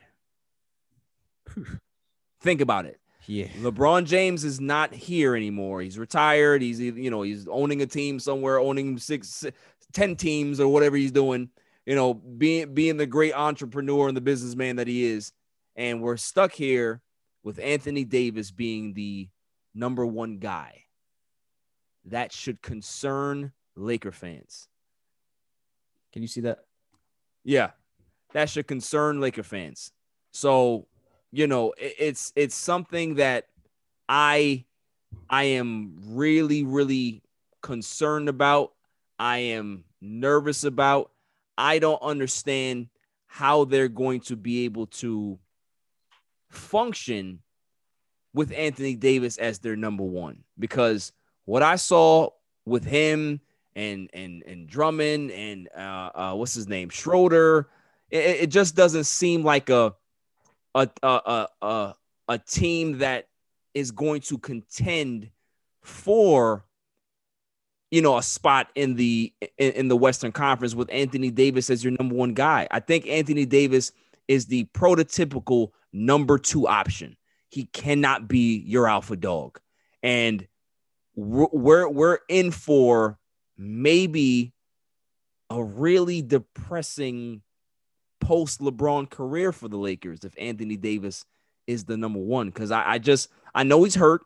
I know he's not 100%, but I also don't see the leadership qualities that I expect out of a guy that talented, especially coming off a championship where he was one of the focal pieces of winning that title. I expect more out of Anthony Davis. I don't care if the Achilles is bad. I need to see leadership. And what I'm seeing is a ship that has just been floating out in the water with no guidance. There's no captain. Now the captain's back, and maybe the captain is a little bit more impaired than he used to be, and he can't find the shore anymore. That's how I feel this season is, Bryson. Like, I think that they're so far out that they can't steer this thing back to shore. No matter how good they are, sometimes it's just not your year. And that's what it seems like to me in LA. I just don't think that this is their year. I think next season, I think the Lakers come back strong. I think they come back on a mission. But too many injuries, too much going on, too many moving parts on this team right now. I just don't see contender. I really don't. I don't see contender. You know, we look at them as LeBron and AD. I don't see contender though. I really don't. Well, I don't know if all the pieces fit together. Yeah. You know, I thought they had an outstanding offseason initially when it happened. You get the sixth man of the year, Montrezl Harrell. You trade for Dennis Schroeder. You add Wesley Matthews, who's been a no-show this season. I think Ben McLemore has kind of been what they thought Wesley Matthews would be. Yes. My question to you, though, would be, if the Lakers are not the favorites out west, who do you believe is? I don't think that there is a favorite. I think that right now the West is more wide open than it's ever been, probably in the last decade or so. Is that there's not one team that I can say is better than the other. Like Utah's okay. Phoenix, they're looking good, but historically, we all know that Chris Paul can't really win the big game. So do you actually trust Chris Paul to get you to the NBA Finals? He's never been there. So, also they're a young team. So they even don't have the experience to even go deep into the playoffs and say, hey, listen, we've been here before. We know how to figure this out when they're down 2-1 or they're down 3-2. Like, they don't have that experience. You have the Dallas Mavericks, another young team, injury issues with their big man Porzingis. You have the Clippers. I don't even have to say anything about them. Everybody knows when they listen to my show, they know exactly how I feel about the Clippers. You know, you continue to go on, and it's every team has their good stuff and they have their bad stuff. So I think this year is just a melting pot of, hey, if somebody can get hot, I can see them getting to the finals. Not the fact that they're the best team in the West. It may be the hottest team in the playoffs that ends up being in the finals in the Western Conference. That's almost a little baseball-esque, right? Because we've seen number one season baseball go down in the division series, whereas the hottest team, pitching, offensively, they get to the World Series. I think at the end of the day, if there are no favorites, which I would agree with you there, it comes down to who do you trust the most. You just talked about Chris Paul's had his struggles in the playoffs. The Clippers as an organization have had their struggles in the playoffs. Yeah. We don't really trust Utah. I'm going to ride with the ship. I trust LeBron James at the end of the day. You were also discussing, Anthony Davis, and this is something I've said on the show many times, is he's a top 10 player in the league, no doubt. He's as good as they come. Right. But is he the guy I want leading my organization for, 15 years? No, I really don't. He's never shown that ability to be that guy that galvanizes an organization. Right. He had some not great teams, but decent teams in New Orleans. He had Boogie for a while. He had Drew Holiday and Rondo, and Mirotic was a great shooter. Like, they had some guys there, and it just never really came together. Right. So really what you've looked at with the Lakers is it's the reincarnation of the New Orleans Pelicans. Yes. Because you've got talent, you've got Harrell, you've got Schroeder, Drummond, but if you don't have that, leadership still, even in the NBA, leadership matters. And it matters, right. if you don't have that guy, then it's going to hurt you in the long run. And I think without LeBron, if the Lakers win a full season without LeBron, I don't think they'd be a playoff team. No, I agree. I think that they're looking at the lottery if you have a full season without LeBron, because it's just, and that's unfortunate. That's unfortunate that Anthony Davis can be such a talented player, but the leadership qualities are not there to be able to hold a franchise down. And the Lakers, they need to understand this thought quickly. I think if Rob Pelinka wants to really push this team forward and put the parts around that's necessary for this team to sustain, long-term success, he has to understand that his second guy is a second guy, not the second guy to be the first in waiting. You know what I'm saying? Like, he's not that. He's not that. He is a legit number 2. And if LeBron James is going to be, if his game regresses over the next few seasons, Rob Pelinka is going to have to get somebody else in here. He's going to have to make sure that he gets another guy that can be able to, keep up the scoring, take the pressure off for Anthony Davis. I just don't see Anthony Davis being the guy that can handle LA by himself. I really don't. And, we saw a little sample size of that. Like I said, obviously he's hurt, but I see beyond that. I see how the team functions. I see the confidence. They have no confidence right now. This is not a team like, they talk. All I hear is circle talk out of them. It's all, we're not worried. Yeah, we're not worried.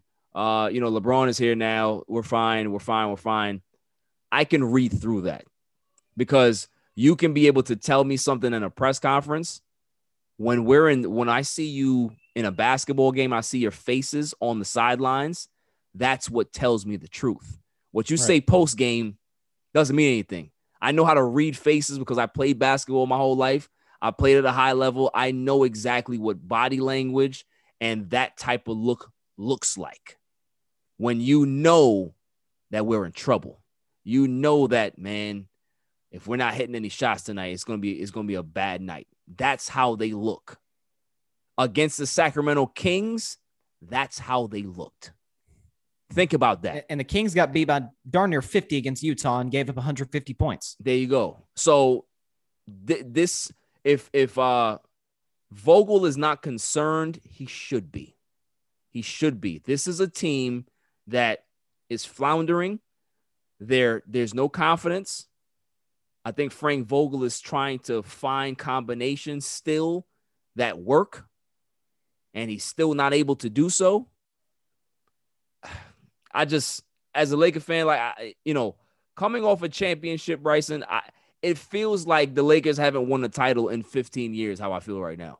It's like I don't feel confident about where they're going. I just don't. Now, can they get it right? Of course. And then probably in a month or so, I'll feel different. But I have to be a realist. I'm not one of those people that are going to come on here and say, no, they're still the best team. No, there's concern here.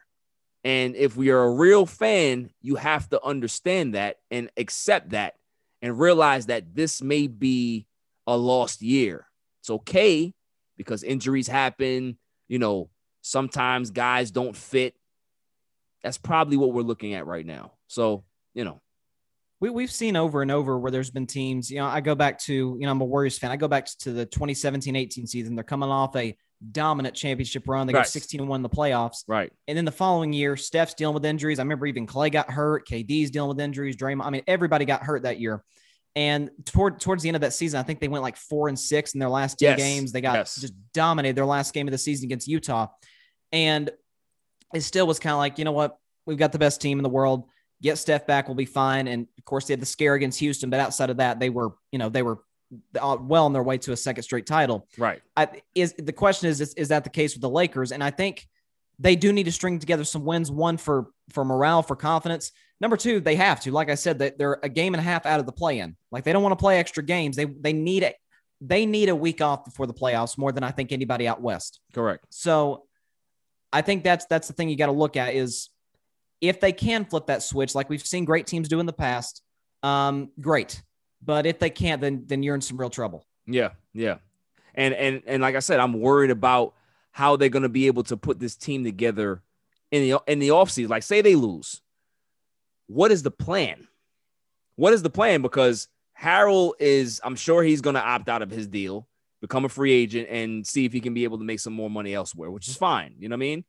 How do you fill out this roster with your 2 stars making that much money, and maybe the market is not as strong this season? How do you improve this team?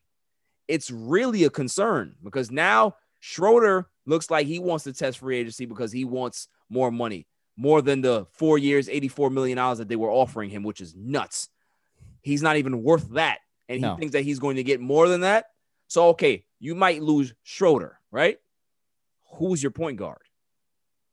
Who's your 6th man? Where's your rim protection? Because Drummond's not coming back. No. So we're going to be looking at a very peculiar team in this offseason with a ton of question marks. They win this title this year and win back-to-back titles.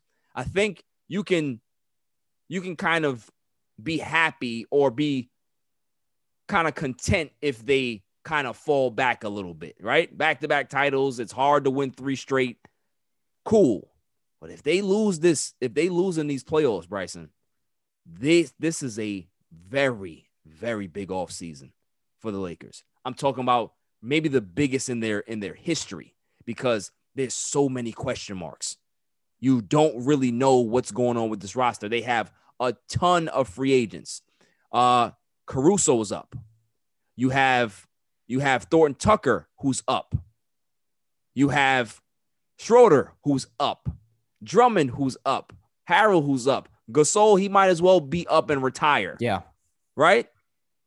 Wesley Matthews on a 1-year deal. Listen to what we're talking about here. All you're going to have left is LeBron and AD on this team. How do you fill out this roster? How? Your guess is as good as mine, man. I'm telling you, man, they're in some hot water here. So, I'm going to see how they're going to be able to finish out the season. I'm interested to see what the playoffs look like. But I had put out a video on Instagram as well as YouTube about the state of the NBA. I wanted to get your point, your take on this. That for years now, the NBA product in the regular season has been very blah to me. It's all about getting to the playoffs. It's all about who's going to play in the playoffs, who's going to be in the finals. We always talk about that in basketball, if you realize, right? In football, it's week to week. We talk weekly about the sport, what's going on, what the trends are, who's hurt, who's going up, who's going down. Baseball, it's the same thing. You can dissect the series. You can dissect, you can kind of go into the next 2 weeks and say, hey, listen, this is a big series coming up, blah, blah, blah. Like, we got to make sure that you finish 7-3 in this homestand to make sure that you have, good momentum going into whatever road series you have or whatever road trip you have. That these things matter in the other sports. In basketball, though, doesn't matter. Like, we don't care about the regular season. Adam Silver doesn't care about the regular season. The players don't care about the regular season. And I think that it's time for them to focus on the divisions. If you make the divisions matter and mean something, I think you put more excitement, you put more drama, you put more suspense into your regular season. You allow fans in their particular marketplaces to feel more joy and excitement for the regular season, because it's like, okay, cool. We possibly are not the number 1 team in the West or the East, but we can win our division and have a top 4 seed.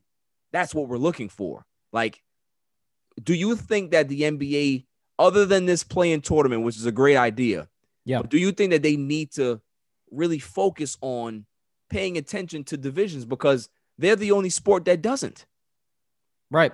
No, I think that's a great idea on your part, because look, in baseball, man, winning the division matters. Huge. It matters. Maybe not as much as it used to be, because now there are 8 teams in the playoffs as opposed to the normal 5, and it used to be 4. Right.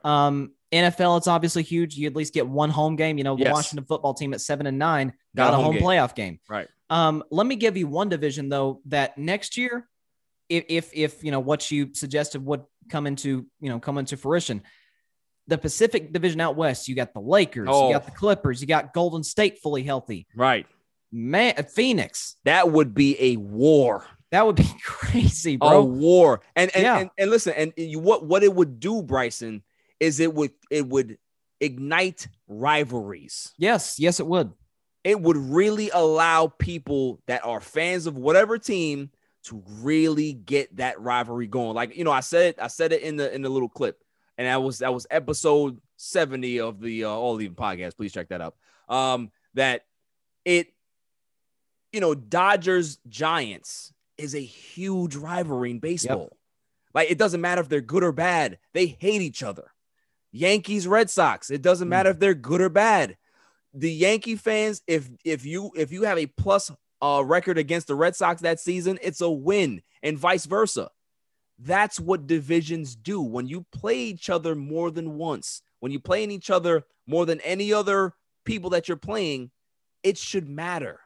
And in basketball, we have divisions, right? Pacific Division. We have the Atlantic Division. We have the all of these divisions, but they don't mean anything. So why have divisions? It should just be the Western Conference and the Eastern Conference.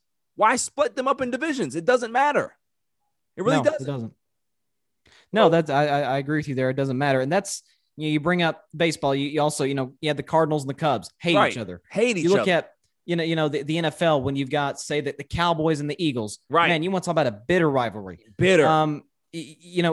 Like you said in the NBA, I know for years, and it was an interconference. It wasn't a division rivalry, but it was interconference. Man, the days of the Warriors-Cavs rivalry, right, were great. Outside of last year when it was just LeBron and a bunch of guys against the fully loaded Warriors, those first 3 years, man, you had some all-out battles. You had, probably if there was one play that that you could put a stamp on, say, okay, this is one of the great rivalries in NBA history. And it's not a fond one for me as a Warriors fan, but remember Game 6 in 2016 when Steph goes up for the pump fake, LeBron doesn't bite and just blocks him out of bounds. He's talking junk to him. Yeah. That was like, and again, as a huge Steph fan, I was like, oh, okay, he means this. we don't see that in the NBA anymore. See that anymore. There's no, and you do hear, sometimes you hear these former retired players, they talk about today's game, and sometimes they are hating a little bit. Yeah. But I will give them this, that, after games, you're not dapping each other up and hugging and getting exchanging phone numbers and stuff. No, you didn't like each other. Right. We can be friends off the court, but we ain't friends, inside the lines. That's right. So, I saw what Chris Paul did with Paul George the other night. It was kind of a little old school. Loved it. So, Loved it. I think it's a brilliant idea. Make the divisions matter. Again, what's the point of having a division if it means literally nothing? I just don't understand. You're just playing them a few extra times a year. That's really the only thing it does. But I mean, come on. I really don't like. It's crazy to me, Bryson, how, like I said, going back, you have intelligent people in these positions, and it's like, how much would it take to just say, yeah, let's just put extra incentive on these divisions, because maybe, it'll make our TV deals a little better. It'll make the local TV deals better, because now people are more invested. People are not invested in basketball the entire season. That's the problem, is that I'm a huge basketball fan, Bryson. Same here. And the only reason why I watch games is because I have a podcast to watch them. If I was just, leisurely just watching TV, I'd rather watch a movie than a regular season basketball game, because they've told me that it means nothing. Right? They've told me this. You have, guys that are sitting, you get load management. You got guys that just take days off because they want to take days off. Like Kyrie. Yeah, exactly. We're not going to Kyrie, but it's, this is what the NBA, this is what they've created. This is what they've made their fan base believe. I said that you would never watch a movie, right? If the movie's telling you got to focus on the end, like focus on the end credits, There's nothing in the middle of this. There's no subplots. There's nothing going on. It's just the beginning, and then there's the end. You'd never watch that movie. You'd never watch. It would be the worst thing you've ever watched. But yet we watch. But yet we watch the NBA every year. That's what it is. That's exactly what it is. We get excited for the start of the season. Everybody's always talking about, okay, what teams are going to be good, blah blah blah. And by the time you get here, you don't care. You don't care. You're just waiting for the playoffs because there's nothing else to wait for. There's nothing else to wait for. And that's why, especially once you get towards, Christmas, that's why even, I know the NFL had the great idea, I thought, of having the Saints and the Vikings play a Christmas afternoon game. Right. I think the ratings were it was almost double. I think Golden State and the Bucks were playing that day. Yeah. That's the second game of the season, man. Who cares? This is the Saints and the Vikings. They played in the playoffs before. Exactly. This game meant a lot for the Saints. No, Alvin Kamara had a huge game that afternoon. Yes. So, and I think also a few years ago, back when Cleveland and Golden State had that classic game on Christmas, and by the way, there's a regular season game that felt like a playoff game. Right. If we could have more of those, man, the NBA the product would be that much better. Right. But go back to 2016. I think the Steelers and the Ravens were playing for the division, and the ratings were kind of they were neck and neck for a regular season game and a finals rematch. Right. So that's kind of the dilemma that the NBA has right now, and that's something they got to address. Yeah, 100%. Now, let's touch a little baseball. You are a big-time Red Sox fan. I don't have any issue with the Red Sox. My Mets have beat the Red Sox in the World Series, so everything's fine. But, we had a discussion the other night where the Boston Red Sox had played the Mets at Citi Field, and I said to you that Boston will win this game. And you said to me, okay, I can see how they're going to win the game, but what do you think the score is going to be? And I said 1-0. Boston's going to win.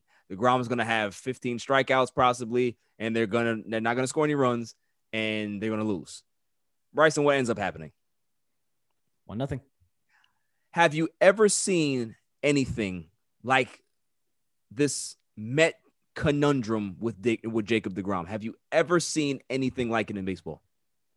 This year's a little different in other years because the Mets I saw the other night are last in the majors in batting average with runners in scoring positions. So they can't they can't get big at bats. They can't drive these runners in when they absolutely have to. Yeah. I swear to you though, I think second inning was when we got our only run. I think it was like just a base hit, guy scored from third. And I swear to you, brother, I was praying. I was like, please God, I don't want to score the rest of the game. Just keep our pitching, keep doing what you're doing. I think we only gave up like 2 or 3 hits. Right. Keep it going, man. But this will be classic. This will be the classic Jacob DeGrom start. 6 innings, 3-4 hits, 1 earned run. Man has an ERA of 0.51. Ridiculous. And I was telling you the other night when we were talking about this, like I remember a couple of years ago, I think it might have been 2018, 2019, when it was between DeGrom and Scherzer. And Scherzer had a great year. Yes. But they were saying Scherzer has like a 22-4 record and DeGrom was like 8-9. Right. And I've always believed this. A pitcher's record is the worst way to judge him. Agreed. ERA is what's all about. Right. ERA whip. About. Yes. And so, Scherzer's ERA was hovering just under 3. DeGrom's was like 1.8 something. So it was not the man's fault that they were. What was the game last week or a couple weeks back where he drove in 2 runs and gave up 1? He's been doing it all season. He's batting 500. He has like 4 or 5 RBIs. He may, if he goes on this pace, he may end up winning the Silver Slugger as a pitcher. Like, this is what I don't get it. I am so furious with this Met team because here's my problem with them. And I want to know if you agree. And then we'll talk a little Boston Red Sox baseball a little bit. I don't think that Luis Rojas is a good manager. That's one. And I don't feel that these batters understand situation. Like, they don't look prepared. They look like they're all in over their heads. I think the only person that I'm going to give a pass to is Lindor because, other Met fans, Lindor is playing terrible. He's spent his entire career in the American League. It takes time for him to adjust to National League pitching. It's a different game. It's different pitchers. you gotta, you gotta do your homework in regards to what you're seeing out there and certain matchups and analytics and all that stuff. He's gonna do fine and adjust. It's the other guys that concern me. Michael Conforto's, the James McCanns. Brandon Nimmo's having a deep, but all these guys, Pete Alonso, even he's okay, but we're just not. Every time I see them, they just can't get a hit. I've seen bad offenses with my teams over the years. I've seen them. This is probably the worst I've seen. And they're awful. Not bad. They don't have bad players, but they are not hitting. So what do you think is the problem? Like, is there something that can be fixed, or is it just something where they're just all going through a slump together? Like, what are your thoughts on that?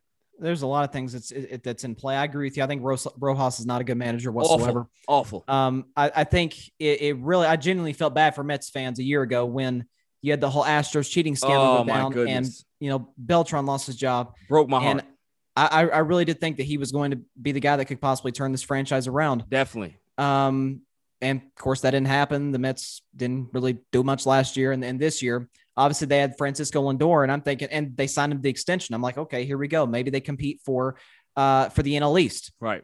Hasn't been the case so far. Now, we're only 20 something games in, long way to go. Long season. Maybe they are in a slump together as a team. Maybe that's the case. Because they do have talent. They do have good hitters on their roster. You talk about Conforto had a great batting average not that long ago. You look at Francisco Lindor, best shortstop in the game. Yeah. You look at Pete Alonso, one of the best power hitters in the game. They've got a solid lineup. Is it about? Does it all come down to managerial decisions? Does it all come down to the inability to come up in clutch situations against the Nationals and against the Braves, other teams in the NL East? That to me is the key for the New York Mets right now. Right. Now with the Boston Red Sox, they're in first place right now. They look great. I think that they're surprising a lot of people. I don't think that anybody picked Boston to be this good early on. What are your thoughts on how they've started, how they look, and what is your biggest takeaway from the team so far? The biggest takeaway for me is pitching. That was my biggest concern going in. The offense is fine. You got JD Martinez going back to his 2018 self, leading the league in homers. Xander Bogaerts is one of the most underrated players in baseball. Rafi Devers, third baseman, has had an unbelievable season. I thought, obviously I was just shattered when they traded Mookie Betts to the Dodgers. Yes. But the guy they got, Alex Verdugo, he's looked pretty solid out in the field. Yeah. But pitching to me was the biggest concern going in, because that was the biggest problem the last couple of years. 2019 coming off the World Series title, only won 81 games. And then last year, didn't even compete for a playoff spot in the American League, and the pitching was just awful. Starting pitching, bullpen, that has been my number one takeaway with the Red Sox. And that's why I think they probably have the upper hand on the Yankees right now, because the Yankees, for years, how long have the Yankees been looking for an ace? I thought they had it in Garrett Cole, but he's gotten off to a start, and their bullpen is not very good. So that's why I think right now the Red Sox got the upper hand of the Yankees. They'll get it together. New York will. They'll get back in the division picture. Again, it is a long season. Today's May 1st. So, but I thought the Red Sox could be a surprise team in the American League, looking objectively as a Sox fan, but I didn't see first place in the division 20-something games in. Yeah, definitely, man. Like I said, they have surprised me. The Yankees, I tried to tell my Yankee friends that this team, they're very top heavy, and for what I'm seeing, it's not. They've kind of dodged the bullet the last couple of years, Bryson, in regards to they've had a ton of injuries. I've never seen a baseball team have that many injuries, and they still are, they still ended up having a good season in regards to, winning so many games and being so close to contendership in a World Series and all that stuff. And it's like, at some point though, it does catch up to you. Like sometimes you're not that lucky, and it may be that situation now where they're just not that lucky. Now, it's still early, but I always tell people as well, it doesn't matter what team you root for. Even though it's early, there's certain trend lines that you have to pay attention to. There's certain things that your team does that if they continue to do, it's going to have them come up short, whether it be the division, whatever it be winning a championship. And the Yankees are a team that don't get situational hits. They are not good with runners in scoring position. They are a home run hitting team, and that's it. When you're a home run hitting team, it's not a good place to be because, swinging for the fences every time out is it's not plausible. It really isn't. You know who they remind me of a little bit is because obviously I'm not anti-analytics. I want to make that clear. I'm not anti-analytics. I think you have to use them to some degree. Yes. But the Houston Rockets were also top heavy. Yes. They had James Harden, Chris Paul, obviously D'Antoni as the head coach. It took 53s a game. But once they ran into the monster in Golden State, it all fell apart. Exactly. Yes. When, you're the Yankees, even when the Yankees, who are more top heavy than, say, a team like the Tampa Bay Rays, Tampa Bay, they don't have big name guys. Nope. But man, are they deep. Right. By the way, I don't know why they traded Blake Snell. That'll never make sense. But great pitching, unbelievable bullpen, best bullpen in baseball. Guys like you mentioned, get situational hits. Yes. That is, again, that's been the bugaboo for the Yankees for the last few years since I guess the rise of Aaron Judge, if you will, and then trading for Giancarlo Stanton. Right. That's why I think what's held them short. They matched up, and I get it. Houston was using buzzers and trash cans and all kinds of crap, but it was that's what they ended up running into is a team that, for their cheating ways, they were deeper than the Yankees. Yes. So that was what ended their season in 2017 and 2019. And a deep team like Boston in 2018 went out in 4 games. Right. So that's kind of where I'm at with the Yankees right now. They rely too much on analytics. They're swinging for the fences every time. And look, when you got power hitters like the 2 guys they have, along with other guys like DJ LeMahieu, who's the first baseman's name? Voit. Voit's a great power hitter. That they have guys that can hit the ball 450 plus feet. But do I trust them to just get on base? Just get on base. Stop the momentum of the other squad. No, I don't trust them to do that. Yeah. I guess, okay, last question with the baseball, and then we'll wrap up. We'll go to rapid fire after this. Do you see anybody touching the Dodgers? No. No, I don't. They haven't played great in recent. I got to be honest with you. I think their biggest threat in the National League is the team within their division, the Padres. I freaking love Fernando Tatis, man. Yes, I love watching him. So much vigor and so much energy that he brings to the game, man. Yeah. I mean, obviously they got Machado and they got Hosmer. I think they're the Dodgers' biggest threat. Maybe they push them 6 or 7 in a championship series, but man, this team's so deep. I mean, the rotation, you got Buehler and Kershaw, and I don't know if David Price is going to be back soon. You got Trevor Bauer, former Cy Young winner. Obviously, you got 2 former MVPs and Mookie Betts and Cody Bellinger, and you got guys like Muncy and Josh Turner. I mean, this team is stacked. Stacked. I darn sure don't see anybody in the American League touching them once we get to the World Series in late October, but man, outside the Padres, maybe I can't see anybody touching the Dodgers. Yeah. I agree, man. They are a scary baseball team. Like they don't have a weakness. Every baseball team you can be able to say, okay, they don't have this particular thing. They don't have the bullpen's a little iffy, but outside of that, no. But with that starting pitching, man, come playoff time, they can do so much creativity in regards to how they situate their rotations or who they have in the bullpen and who they don't. They are a dangerous team, and they can beat you in so many ways, which is the scary part. You know what I mean? It's phenomenal. So I agree with you. I don't think that when they're on the top of their game, there's nobody that can even touch them.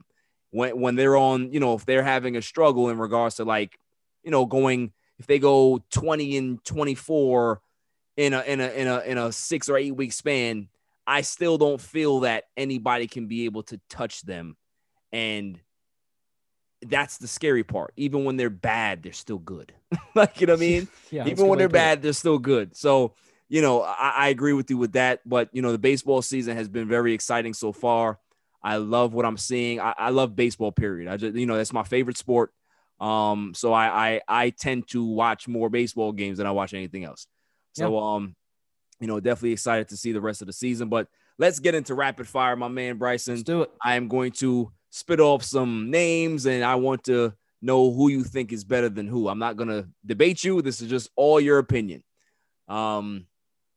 Best hitter of all time. Would you say it was Pete Rose or Derek Jeter? Pete Rose. Okay. Best third baseman of all time. Are you going to go Alex Rodriguez or do you go Nolan Arenado?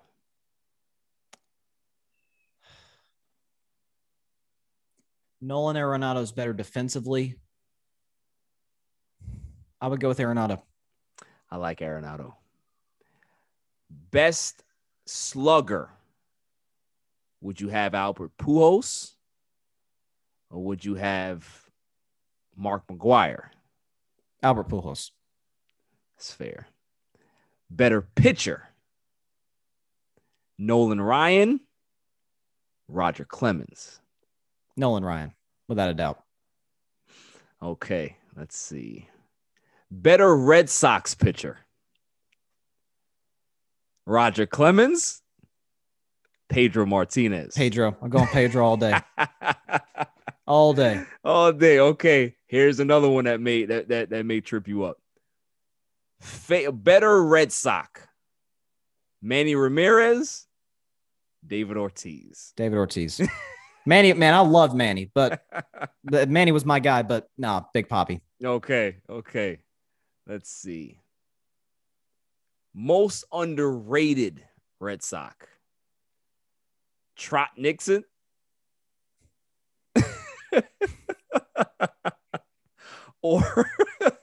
or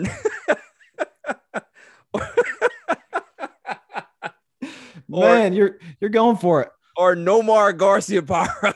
Oh, I love Nomar. I love Nomar, man.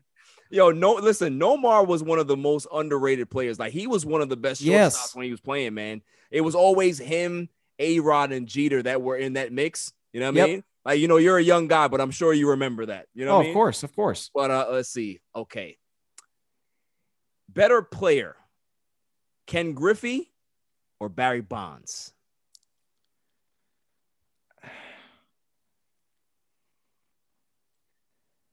Ken Griffey. Nice.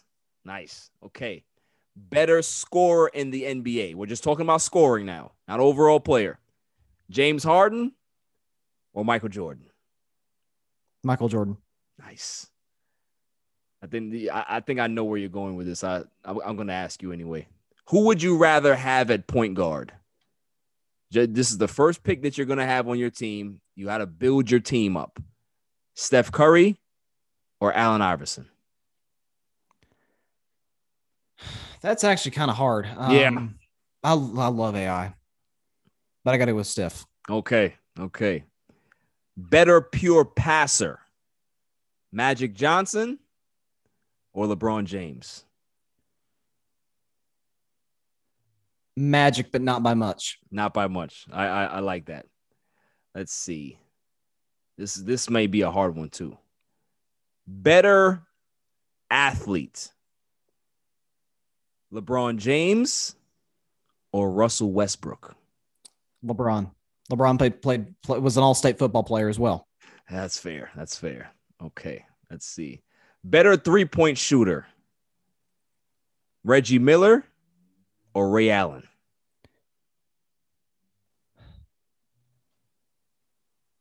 Reggie. Nice. Okay, let's see. Better player, Tracy McGrady or Paul George? I actually think Paul George is a better overall player. Whole package. You're the first one that's ever said that. I can't just let the bubble cloud me. Listen, we all know what he is in the playoffs. But yeah. Nah, that's fine, man. I like that. That's what I'm saying. It's all your opinion. I'm not going to fight you on it.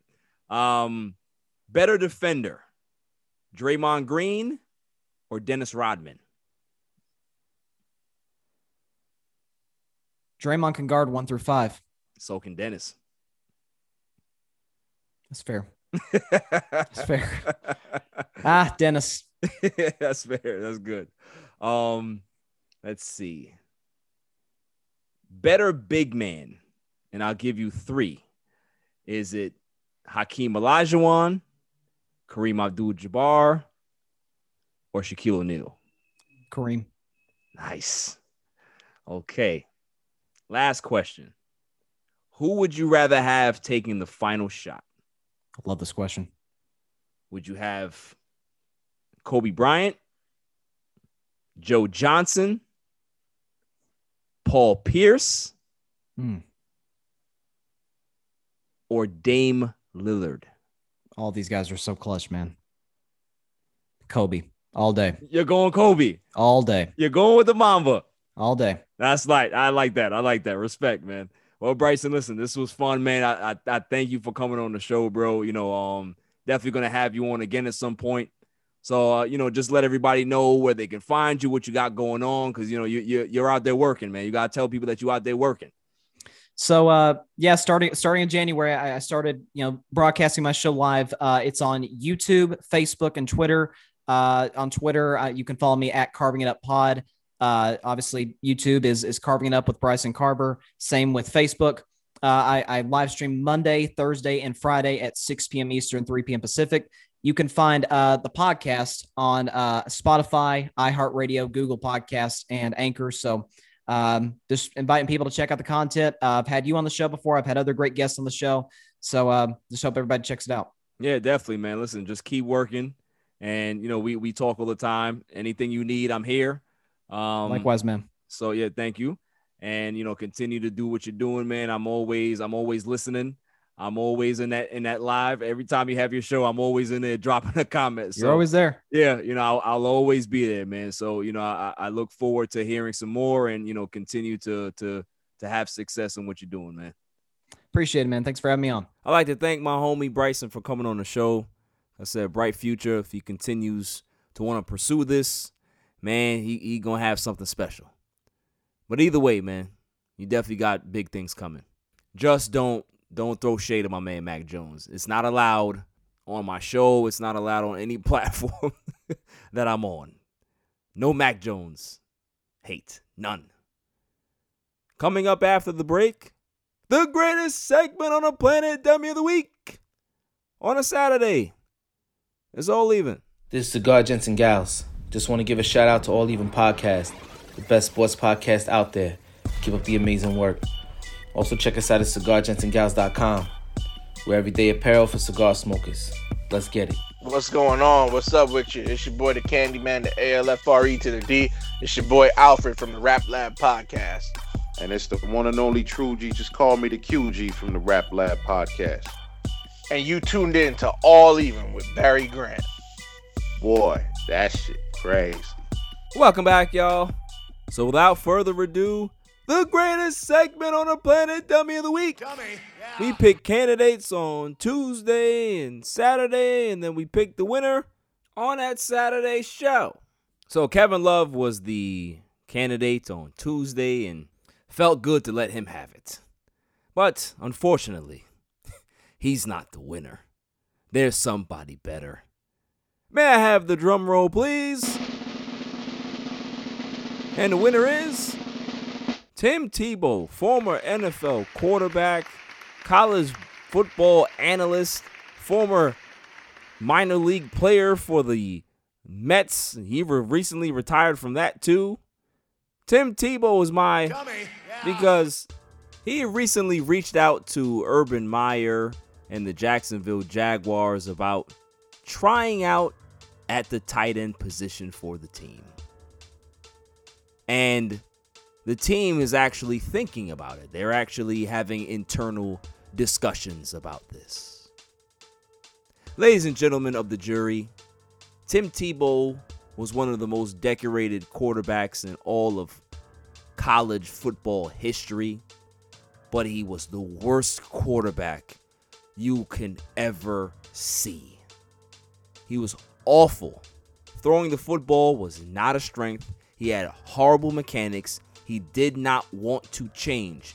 Anybody that came to him and said, hey, buddy, maybe you should try running back or tight end. You'll be great at those things. He said, no, I want to play quarterback.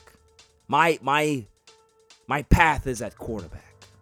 Then flushed out of the NFL, and people said, hey, how about you go to the CFL and, harness your skills there, get better. No, I don't want to do that. Maybe you should play tight end. Maybe you should really try out for tight end and see if any NFL teams want you. No. I want to play quarterback. So nobody calls him. Nobody cares about this gentleman anymore. He becomes an analyst. Great. Then he comes off of his analyst job and he starts to play baseball. Wants to fulfill his dream being a baseball player. Hasn't played since high school. This is easy, right? I played in high school. It's the same thing. Wrong.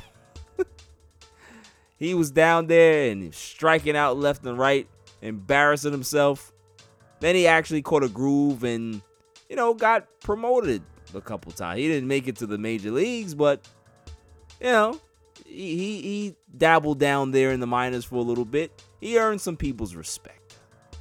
And I thought that the world was done with Tim Tebow in regards to him trying to play a sport.